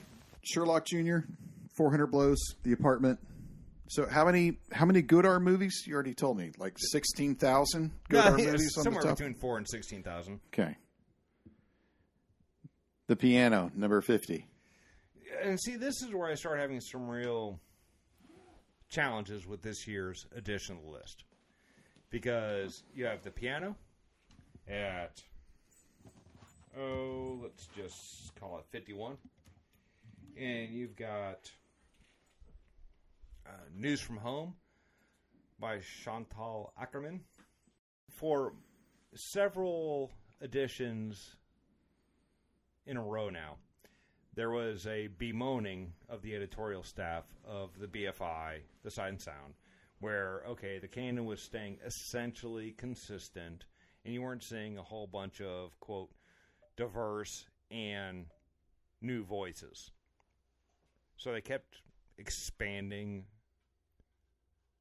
the participants. So all of a sudden, you're seeing a jump in this one, specifically female-directed features. Agnes Varda has 2 flicks in the top 100. Okay. Ackerman has 2. Okay. I think that Campion's got The Piano. Yeah. And there's a couple others. And this is not to... Well, if I'm going to choose a Campion, I'd choose The Piano. For sure, but is The Piano a top 100 of all time? In my opinion, no. Okay. Not even close. But okay, whatever. You know, I mean, that's why these lists are inherently silly, right? This is an opinion piece. Right. I don't think that you're in trouble. I think it... Well, I think it's... The thing that makes me wonder if I'm going to be in trouble is that I think there's this virtue signaling associated with this. Right? I mean, I just don't know if I necessarily buy it. Right? If you take the top 100 greatest films of all time as a function of the film industry as a whole, should 95% of them be directed by males? Morally, probably not. But realistically, probably yes. And that's not, like I said, again, not to dismiss... males make the majority of the output, so therefore the males would... So it's not one of those things where these films, News from Home, The Piano, any of them, are undeserving of their place in the canon. That's not what I'm saying. Yeah. But there's this huge jump. News from Home wasn't in the top 250. And that was where I started noticing that I had a problem with this list.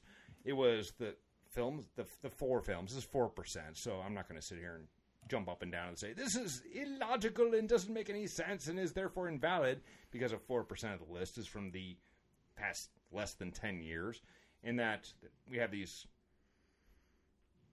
appearances out of nowhere of these new films. They're not bad. I don't know. Not seen them. Couldn't say. But this is where I started having the problem. It's like, okay, are we actually looking at what's the greatest films, or are we trying to push forward an agenda? Inequality, yeah. Right. Are we valuing, quote, diversity and inclusiveness, end of quote, over what is good? Right. And that doesn't mean that. I mean, hell, I've never seen News from Home. I couldn't say it may be my favorite movie of all time. I'm not saying it's invalid. And we have been talking about what is good, what is judged good.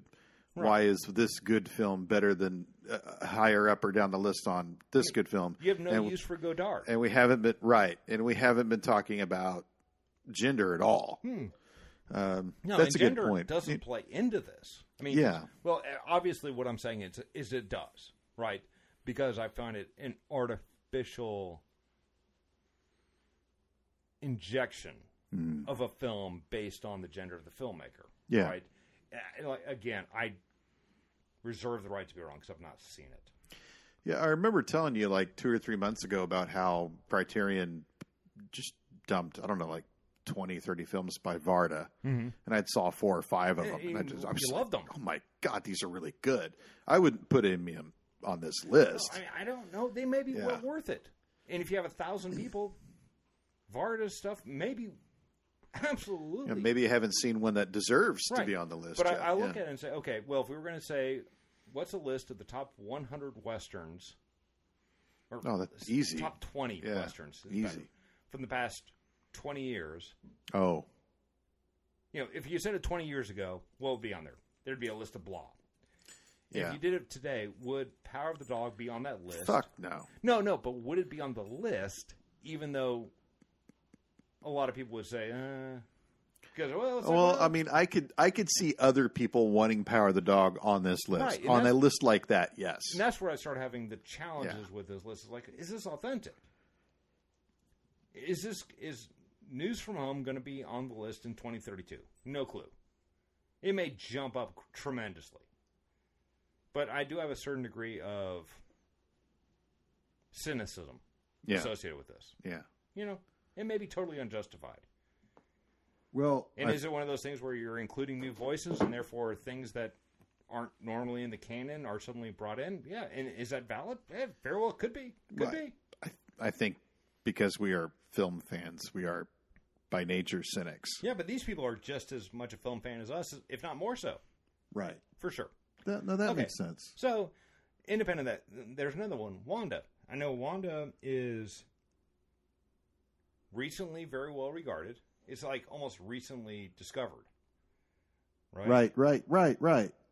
This is one of those films like a Car Theodore Dreyer type situation where they found it in like a fucking closet in a sane asylum in Sweden or something like that. Yeah. And Wanda in the 2012 list was on their 250. Yeah.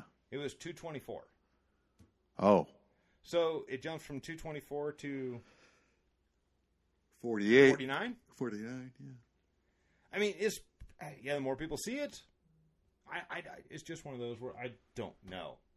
And I'm not trying to say it's not worth being there. It's just one of those where... Well, and to keep things in perspective, Wanda's right next to Barry Lyndon, Battle of Algiers, North by Northwest, Stalker. Your top 10. But, I mean, it's one of those where I love the Battle of Algiers. These are just one of those that I just notice. And Barry Lyndon is, I mean, isn't Criterion putting that out? They put it out. I mean, that been out for years. It's like the last one I'll buy. Right. I can't stand Barry Lyndon. Yeah, and is Wanda a better movie than Barry Lyndon? I don't know. It's very plausible. It is very plausible. And it's got to be better than Barry Lyndon. It's absolutely possible. Fuck, did you listen to the rewatchables on Barry Lyndon? Mm-hmm. It was a very strange selection. It's fucking bizarre. No, it wasn't the rewatchables. Was it? No, it was... Somebody did an episode on it. It was... Was it the other one? Griffin and David. The Big Picture? No. The what? It was... Shit. There's another one you and I listened... Check. Huh? It's Blank Check. Blank Check. Yeah, Blank Check did it. Okay. That was fucking just weird. Just weird. There's a lot of people who love the Barry Lyndon, apparently. Who are these people? I don't know. They like the natural lighting.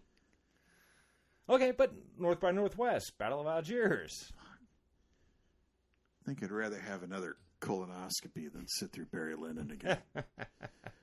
Okay, we're not going to talk about Tarkovsky anymore. No. I haven't seen Bicycle Thieves. No, but Bicycle Thieves, based on its reputation, makes sense to be there. Yeah, Rashomon, personally, there's way better Kurosawa films. No, but it makes sense. But it makes sense that it's on here, yeah. A Buddha Souffle, we already did that last year. Not a fan. Something Like It Hot, we've already discussed. Yeah. Rear Window. That's my personal favorite Hitchcock. City Lights. Okay. M. Strong. Yeah. Deserves to be here. Panther Panchilli. I've not seen any of those. 8.5 is good. I haven't seen Mirror yet, but like judging on my history of Tarkovsky, You're not feeling very confident. Yeah. That'll be your gig. Portrait on a Lady on Fire. Like I bought it on Criterion because I understand it's a very good movie. This one is probably the most banana selection to me, period. I haven't seen it, but my son says it's really, really good. I'm sure it's I'm sure it's excellent. But it was released 3 years ago, and it's the number 30 film of all time. It was nominated. So, but here we get into it. Like in front of it, Psycho. Behind it, Taxi Driver. Right. Like, well, I mean, if you just look at this placing, a movie released in 2019, yeah, is the 30th best film of all time. Yeah, how can you? That's impossible. How can you know? That's literally there's no fucking way. It might be in 20 years. Oh, absolutely, absolutely, but not. Right now, it's better than Breathless. No, I mean, it's not more influential. It's crazy. Yeah, it is definitely not more influential. And that's one of those There's things. No way. Right, and that's one of those things that when I hear greatest films, I think of influence. Yeah. So therefore, it's impossible. Showa. Glad to see Showa's getting respect, but I mean, quite honestly, too high. Well, it's one of those things. I don't think any documentary should be on this list. Narrative only. Well, how do you compare a narrative and documentary? Which one's? It's an impossible thing. It's like you don't rank books by fiction. You don't mix fiction and nonfiction together in books. At least you shouldn't. It's very difficult to judge fiction and nonfiction. Different criteria altogether. Yeah, like my favorite novel of all time is probably The Razor's Edge by W. Somerset Maugham. Have you seen the film adaptation? Well, not the 40s one, but I've seen the 80s one. With Bill Murray? Yeah, I love it. I've never seen it, so I don't know. Yeah, I love it. And Murray's like fish out of water, like he doesn't belong. But by the end of the movie, it makes sense. It makes some sense. Yeah, I think that was like his only drama. He didn't do another one for like 15 years or something. Like Boy, Broken I'm Flowers sure that, or Lost in Translation. Or something. I'm sure Lost in Translation is not his next one, but it sure feels like it. Yeah. I mean, Razor's Edge is deadly serious. And it is a drama. And he does look like in the first hour, he's like really uncomfortable for sure. But I love it. Anyway, what I was getting to was like there's this famous book by William L. Scheer, The Rise and Fall of the Third Reich. Mm-hmm. And I've heard of it. Yeah, 1960. It's like popular and stuff. It's very popular. I read it when I was a kid, and they just put it out again, some whatever edition, and a relative of mine found it and bought it and gave it to me for Christmas. And just immediately I just start reading because it's just so fucking good. And putting that on the same, is that better or worse than The Razor's Edge? Like that's tremendously different. I don't, Again, different objectives. Yeah. Well, and even something more fun, like another one that I really love is Youth in Revolt by C.D. Payne. That's a phenomenal fiction book. And off the top of my head, probably better than Rise and Fall of the Third Reich. But what right do we have to rank those? Right. That's why it's like, so the biggest problems I have with this list really are the most recent films and the handful of nonfiction or documentary is probably a better way to put it. I just don't think they jibe. Because that's like, I think between those two, you're looking at 4 from this. You probably got 4 nonfiction, or 4 nonfictions, or maybe 3, or nonfiction is the right way to put it. But Showa and Man with a Camera, and there's a few others like. So I would immediately eliminate those. Man with a movie camera's on here. Hmm? It's always on here. It's Vertov, isn't it? Yeah. So you got. He was amazing. So. And Night of the Hunter, 25. Yeah, I didn't particularly care for I'm that. still baffled by that. Yeah.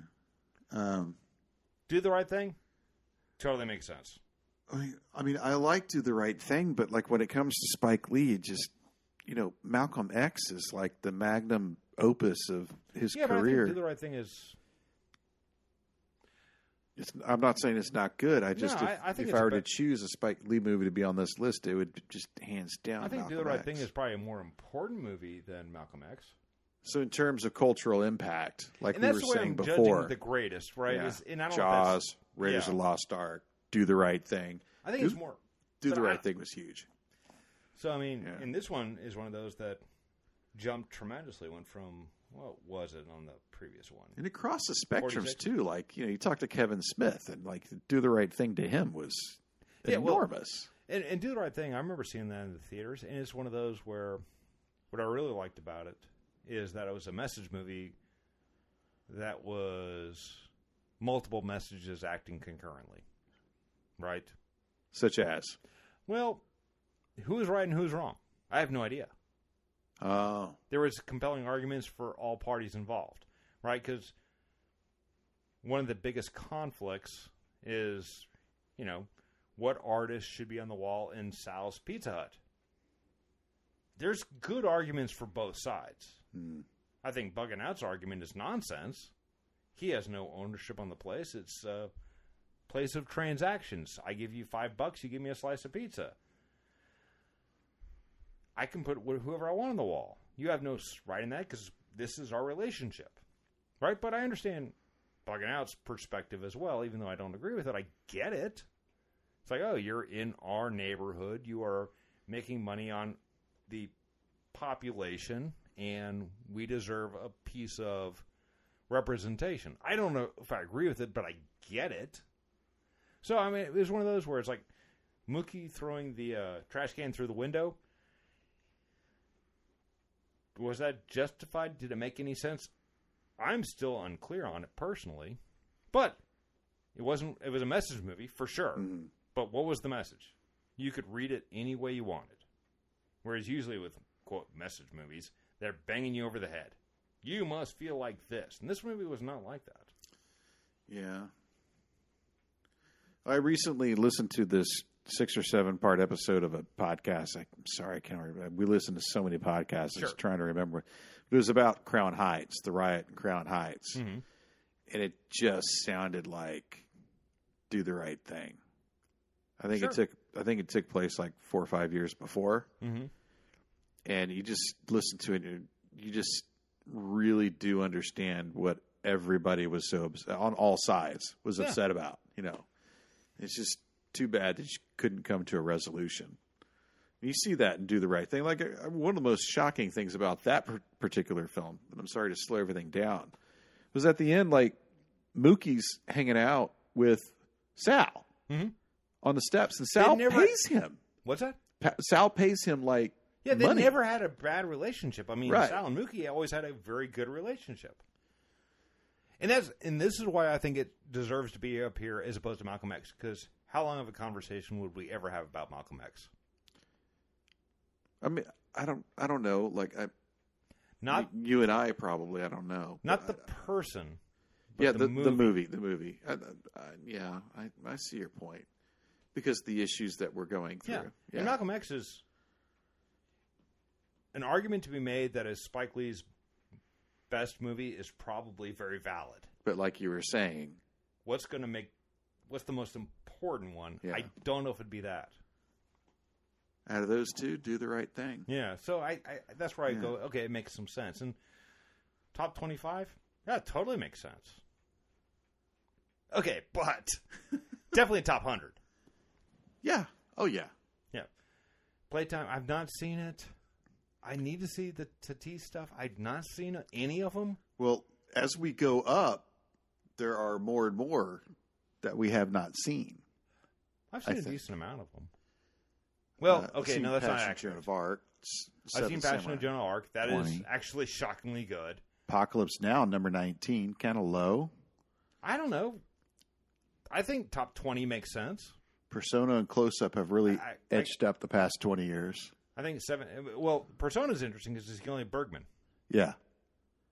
Close Up, I've not seen it, but I've heard it's excellent. Okay, Meshes of the Afternoon. That one's weird. I don't know that movie at all. I've seen it twice. Okay. I saw it when I was in grad school 20 years ago. And it was just like, I was thinking, you need to like eat mushrooms, drop LSD, or smoke some serious indica before you watch that. And I just kind of like, okay, well, it's a woman in the 40s. There's not a lot of women in 40s directing shit like Ida Lupino, people like that. And so that's why it's whatever. So I watched it again 2-3 weeks ago. I forgot to put it on my Letterboxd. I was really blown away by it. Yeah. I liked it quite a bit. Well, that's why I was very hesitant about my previous criticism. But you haven't seen it. No, I'm talking about my previous criticism of my statement of some of these films getting vaulted up. Right. So it's one of those where I've not seen some of those Right. flicks, so I can't say definitively. I just find it interesting that all of a sudden went from not on the radar at all to top 30. So I've not seen this movie. I've not seen it, so I don't have any opinion. I mean, I think it's high. Would you put it at number 16 of all time? No. Easily Would you put it no. top 100 of all time? You could see an argument for it? I could see an argument for it. I don't think You that wouldn't I would put it do on yours, but... Okay. Yeah, 250 maybe, yeah. But would you... Yeah, 250. Yeah. And that's one of those things where we are at a disadvantage. They haven't released the 250. The Piano is a better film. Okay. You know. The Searchers. Yes! I mean, I think that's Too right low. where it needs to be. Too low. Too low? Too low. There's the other... one of the other two or three Vardas. Cleo from 5 to 10. Haven't seen it. Yeah. There's something I like about Varda. I don't know what it is. Well, she's very much a humanist director, from what I understand, and that her stuff is actually excellent. Very approachable. Yeah. Very approachable. Unlike Tarkovsky. Unlike Godard. Yeah. Well, I mean, it's a good counter, right? Yeah. Rules of the Game. Yeah, I haven't seen that. It's always there, though. Obviously, The Godfather. But no Godfather 2. But you know, I mean, when we were growing up, and maybe this is just my perception, when we were growing up, like all of my friends, we were always, greatest movies ever made. Godfather, Godfather Part 2, Empire Strikes Back, Star Wars. That very narrow Apocalypse exposure. Now. Yeah. It was always like those 5-ish, take one out, replace it with something else. But Sure, but I mean, very narrow focus growing up. Very, very, very narrow focus growing up, American male. Yeah. A very American white male in the 1980s and 90s. Okay, you're going to have a very narrow focus. Singing in the Rain, top 10. Okay, so... There's the other Lynch.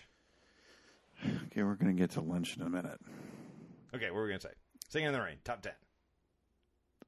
Have you seen Singing in the Rain? Yeah, I've seen it twice. And, I mean, I don't hate it, but I think it's too high. No, I think it's actually... The first 90 minutes of Babylon is like 1,000 times better than Singing in the Rain. That I find exceptionally unlikely. Singing in the Rain is a perfect movie. Okay. No, it is. We'll see. Man with a Movie Camera, excellent film. Vertov, whose name I can't even pronounce his first name. He's one of 3 brothers who were doing this shit in early Kinoscope, right. Russia, and I really like Man with a Movie Camera. And I mean, one aspect is like you just see a lot of the Soviet Union that you just don't see before or after. But Vertov's technical skills really kind of like shine through. And I remember watching it, and I just remember thinking, I saw this clip before on the History Channel. I saw this clip before when ABC News was doing something. I saw this clip. It just seemed like everyone was scavenging it because it was filled with these moments that they thought were short and compelling, you know. Well, it was number 8 on the 2012, so I have no doubt whatsoever it deserved the top 20. Yeah. And it might be like too high to me. But that's you know, personal opinion type stuff. But I would keep it like in top 25, top 50. Makes sense. Yeah, top 75. It's on this list. Mulholland fucking Drive. Fuck yeah! Has no place. That's anyone not lists. Unless it's going into a garbage can. No, that's inaccurate. I think that most people would disagree with that personal opinion. I know that. Is it deserved to be in the top 10? I think the answer is probably no. But top 100 makes a lot of sense, which is why I would bump Blue Velvet for sure. For this. Yeah. Now, Mulholland Drive, you drop that in 45 to 75, it makes a lot of sense to me. Can you, sir, in under 5 minutes, explain to me the plot of Mulholland Drive? No, but that's part of the appeal, right? It's kind of a fever dream of imagery that is, it links together very well. I think it really does work. I get your opinion. You're not wrong, right? But I think that it makes sense more than deserves to be. I don't know if it's number 8. I don't know. Shocking, Moneypenny. Shocking. So, Beaucherville, have you seen this? No. Okay. Have not seen. No opinion. Beyond, again, that... Well, in 2012, it was 6. And now it's 7.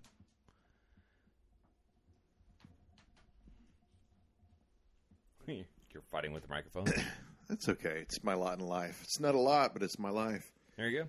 So I've not seen it.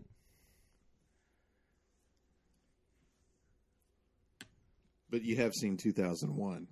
Seen 2001. I don't know if I'd put it at number 6 in my personals, but I get it.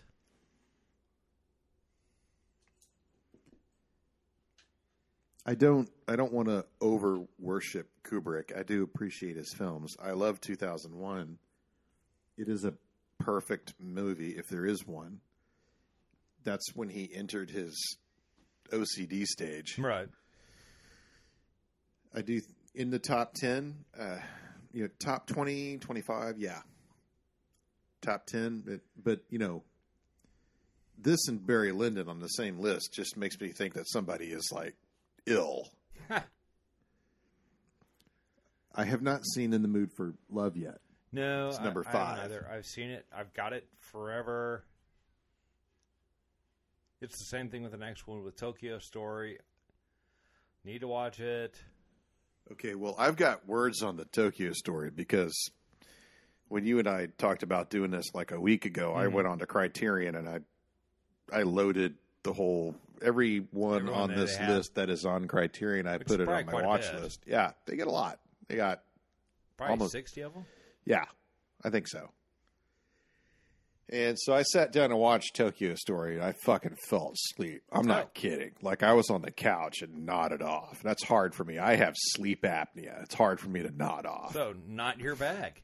Woke up, watched the rest of the film, couldn't fucking tell you what happened. Not because I was asleep, because it was the most uninteresting drama I've ever seen. Yeah. And why it is number 4...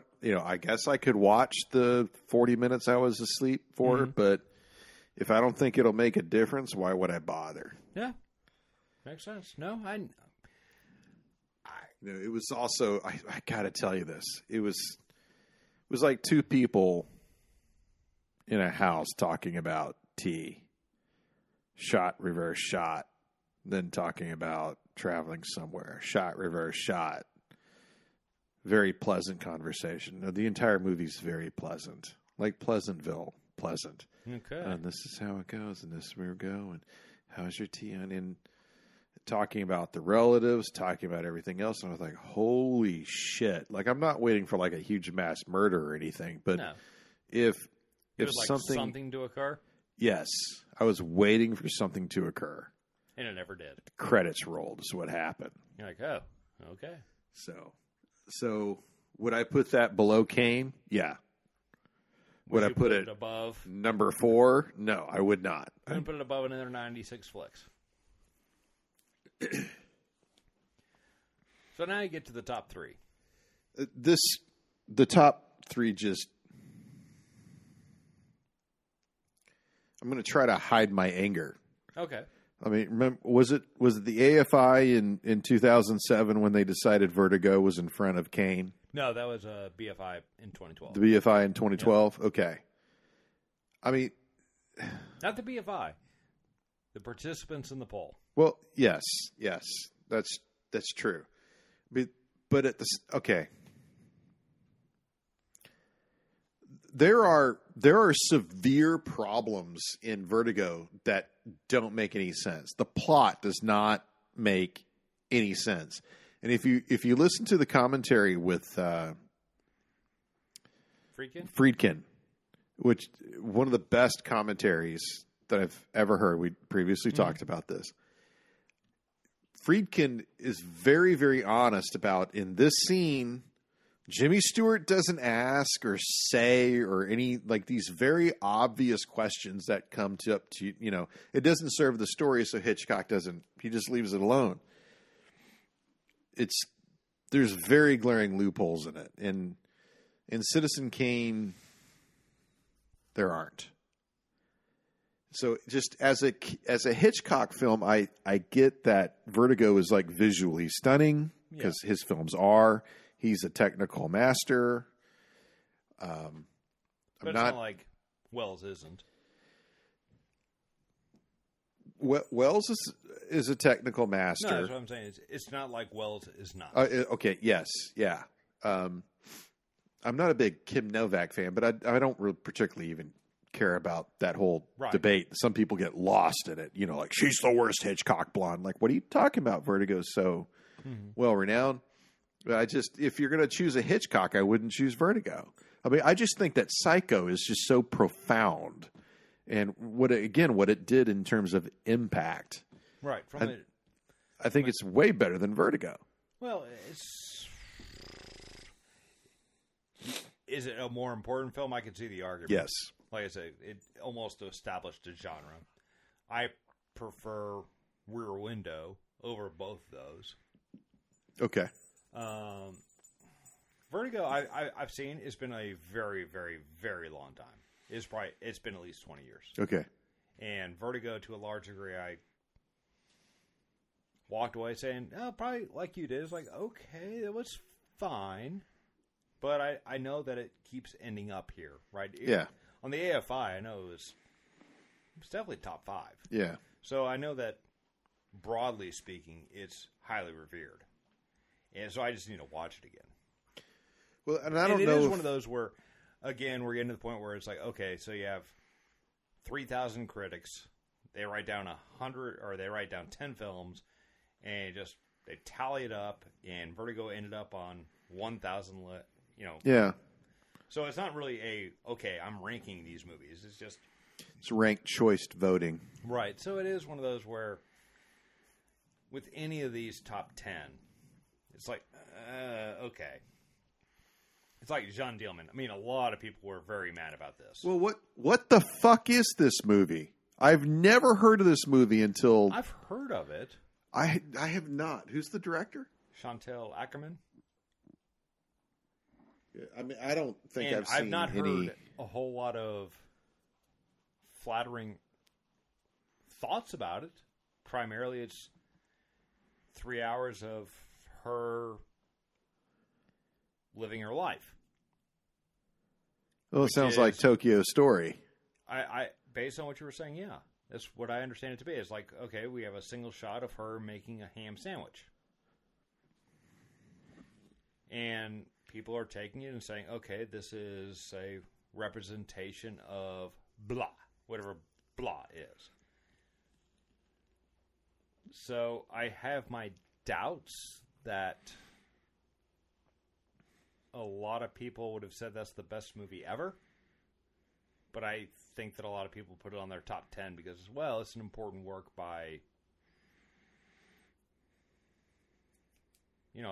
a female director, and therefore it must be recognized. And I'm not saying that's wrong. That's why I hesitated there. Well, for it could quite a be while. important, but Yeah, so is it a good movie? That's again cultural impact.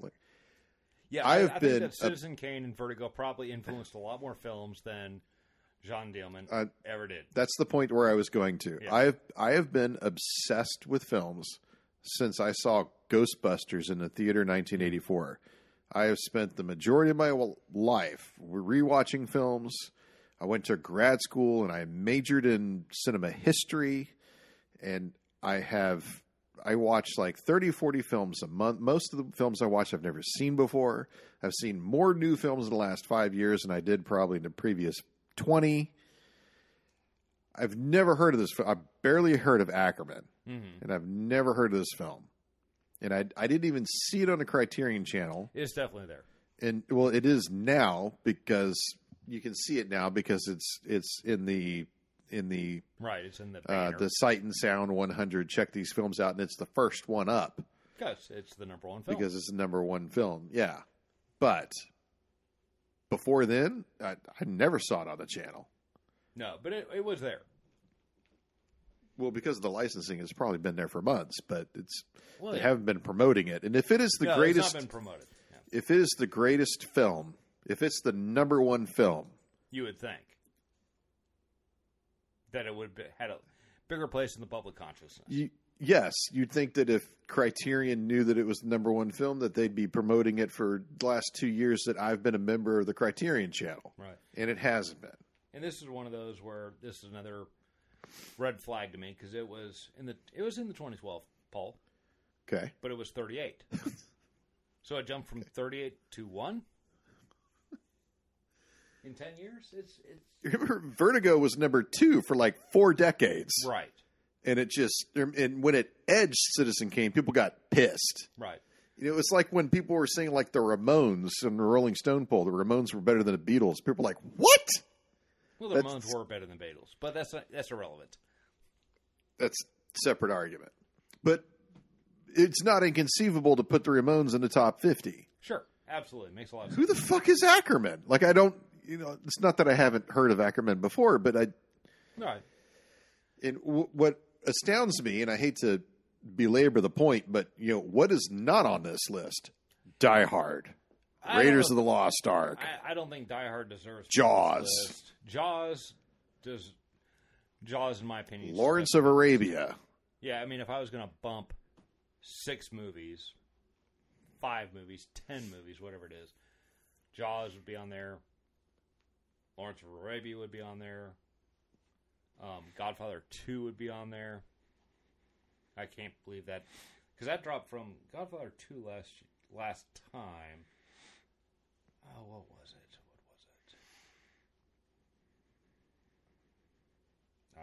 That's very difficult to deal with. Yes. Godfather 2...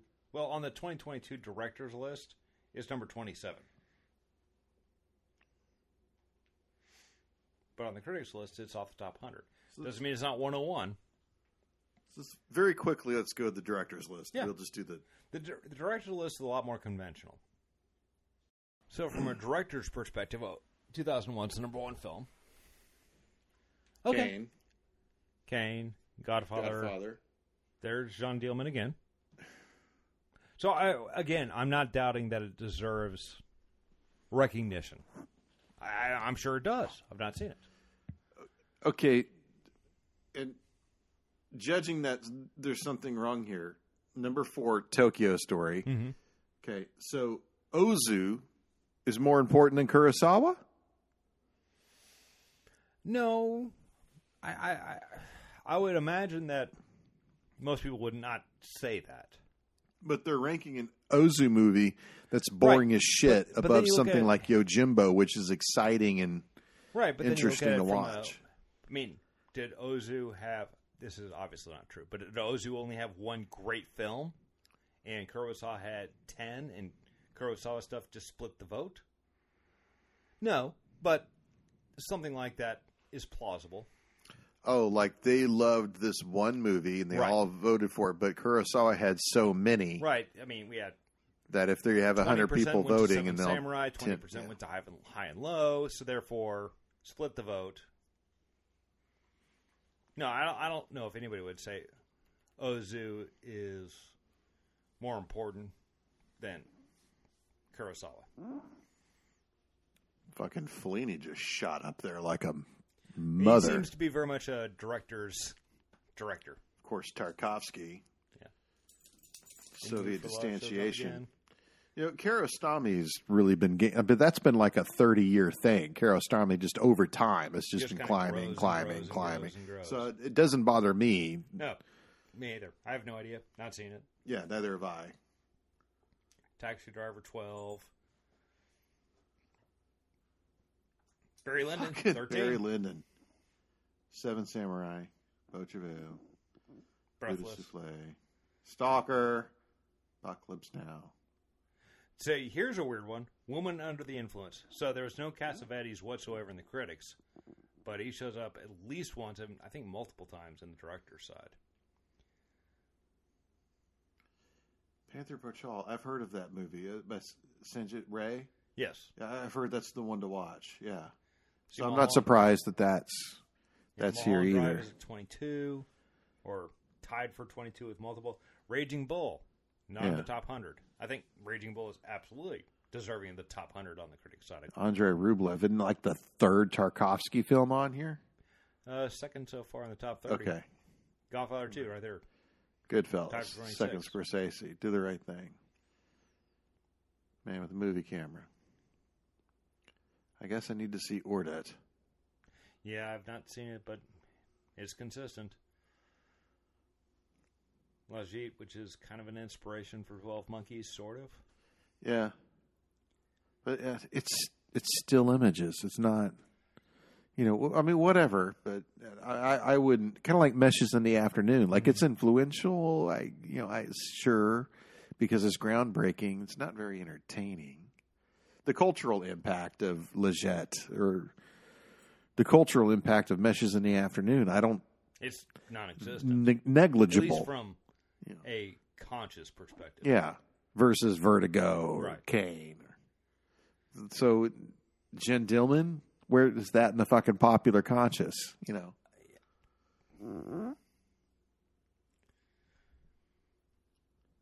Playtime shows up again. Another Fellini. There's quite a few Fellinis on the director's side. Well, he's always been he's well regarded. well regarded, like Godard. Come and see. That one does smack me as kind of a. That's a little high. Yeah, it seems to be some kind. But the Tarkovsky is really, really high.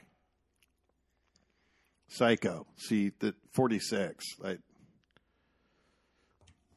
City Lights. I don't know. This is so frustrating.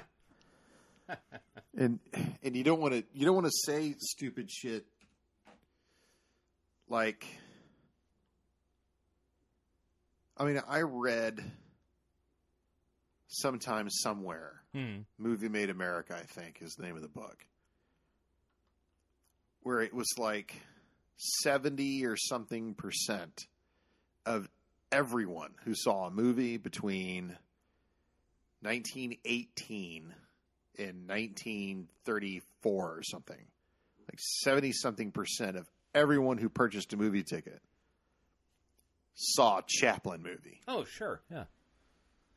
You know, and I mean, we can argue that Chaplin is or isn't art or isn't good.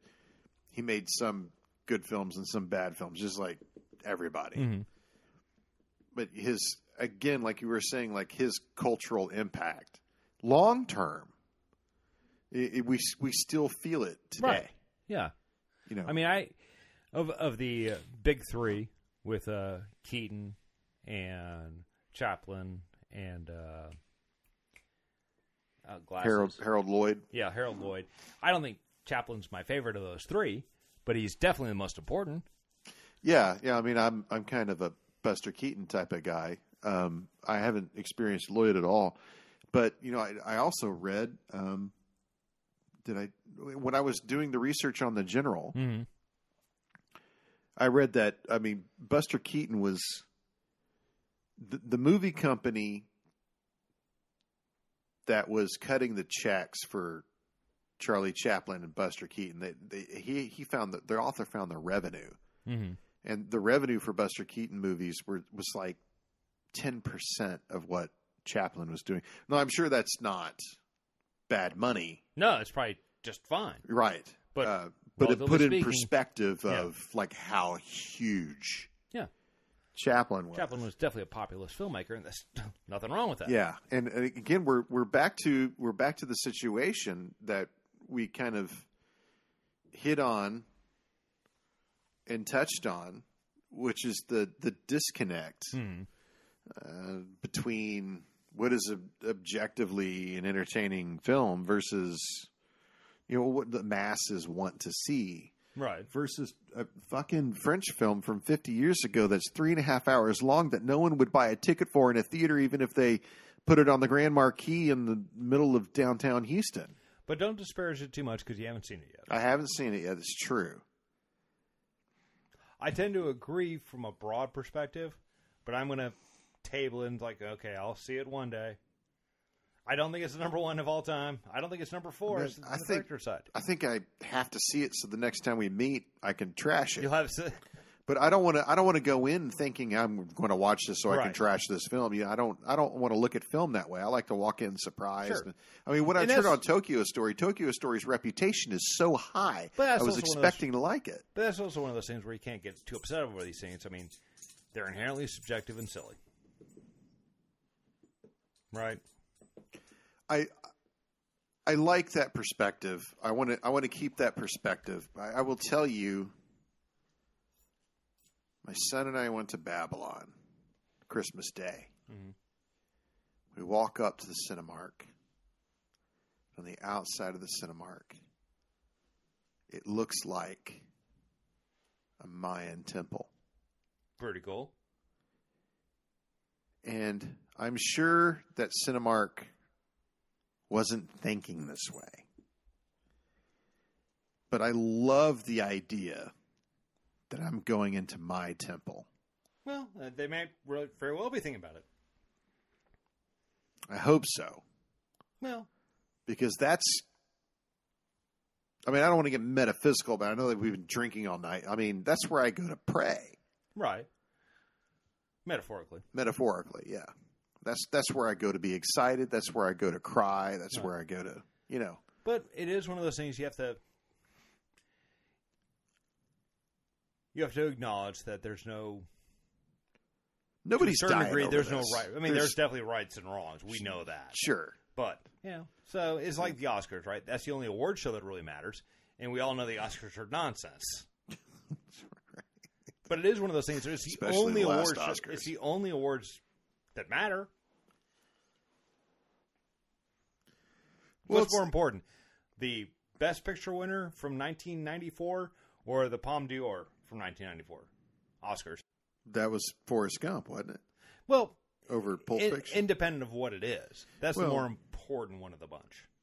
Well, you and I looked at the Cannes winners, the Golden Lion and the Palme d'Or, I think for like a 10-year period. Yeah. We were like fucking lost. We're like, what are these films? Like, we know it's a European audience is different, but there's a different objective. Yeah. But it is one of those things where, again, this is similar. It's like, this is the only list that really matters, but at the same time, it doesn't matter at all.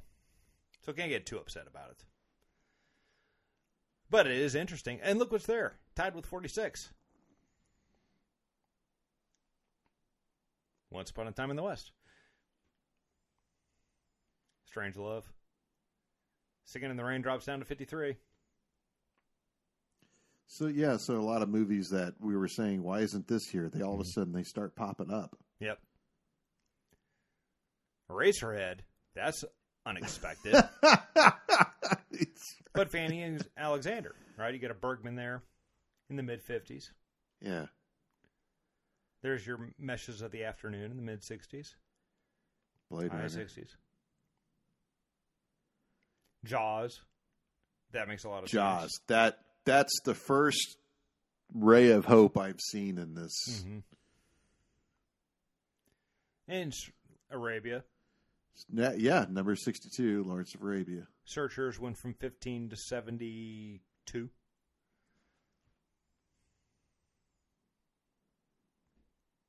Dookie Bookie. The Red Shoes. Modern Times, 72. Blue Velvet. Spirit of the Beehive, which always shows up. Wild Strawberries, 72. Couple Bergmans. Yeah. The Seventh Seal. Chinatown. So, okay. Yeah, so this one is a lot more conventional, and I can wrap my head around it a lot more. Another Kurosawa. The Conversation, 72. Mm-hmm.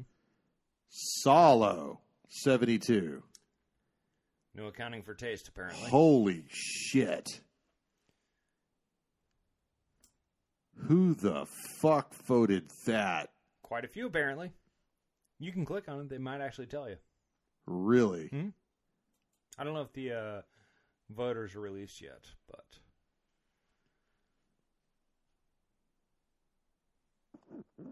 Oh, isn't released yet. Find out who voted for the solo. It's not right there, that last sentence. Yeah. They do release it, though.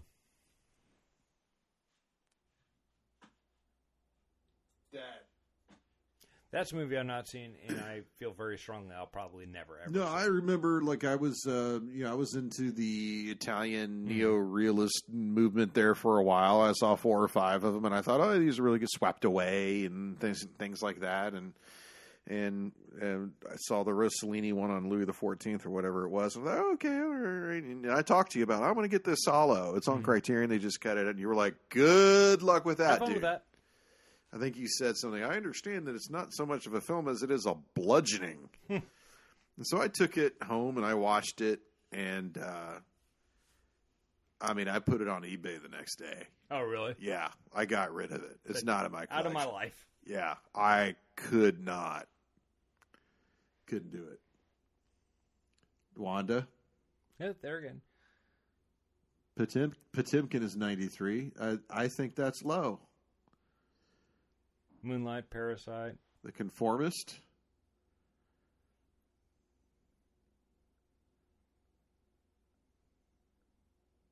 Hidden. I haven't seen that. No, have I? Eternal Sunshine of the Spotless Mind is 93. I find that very strange that that's up there. And Throne of Blood is dead last. Well, something has to be dead last. Well, if you look at this, and I calculate it up, I think there's 105 titles there. That's a lot of titles. Right. So, but it is one of those things where Eternal Sunshine kind of surprised me relative to, say, Pulp Fiction or There Will Be Blood. Or it's not a single Tarantino movie. Yeah. On either of these lists. Yeah. And it's hard to... obviously we're in the sweet spot of that age group, right? Yeah. But it is one of those where it's like, okay, Pulp Fiction specifically was significantly more influential than Eternal Sunshine of the Spotless. Or a 3.5 hour French film that nobody's seen? Except for probably Tarantino. I'm sure he saw it. I guarantee you he saw it. Yeah, him and Edgar Wright, they've seen it. I promise you, they've seen it.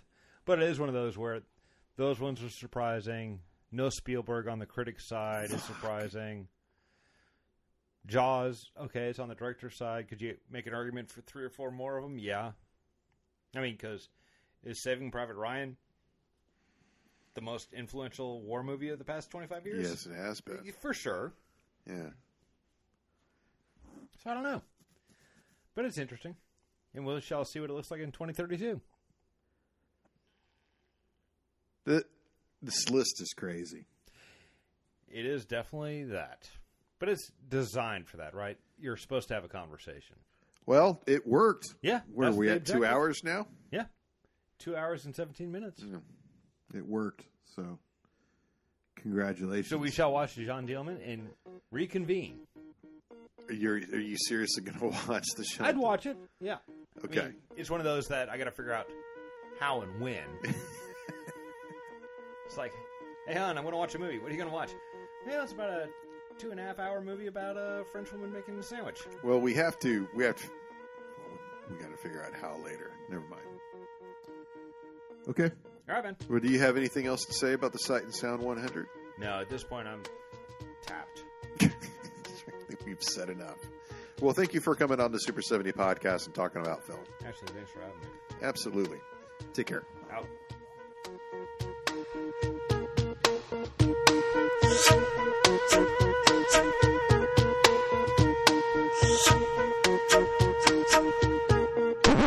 Hey, loyal listeners. I just wanted to tag something on to the end of this just as an aside. We talk fast and loose on this program. I cite my works when I do commentaries, but most of the time the interpretations are up in the air. And when Dave and I are drinking for 5 hours straight talking about Mad Max and the BFI, you can hardly expect us to be spot on our recollections and citations. So when we went over Shoah, I made a mistake. The survivor in question was Abraham Bamba, who was in Treblinka. He didn't see his family come into the chambers. He witnessed another barber cut the hair of his family before that family went into the gas chambers. I crossed this with another story of another survivor that was emptying the bodies out of a gas van during the early days of the extermination experimentation in Poland. That survivor's name was Michael Pachibnik. Now, don't look for any corrections if Dave and I get the wrong ranking on the BFI or recall an actor's name wrong or mix movies up, but I thought I'd record this correction because we all know there's a bunch of evil and racist motherfuckers out there that will point anyone making an honest mistake and saying, well, see, he's lying. Thus, the Holocaust did not exist. You know, I've seen those people. I've met those people. I know how they operate, and this is how it starts. So no one's going to be using my podcast to spread their fascist agenda. So I wanted to be clear about this specific topic, and out of the respect for the victims of the show, I felt a responsibility to correct myself. Thank you.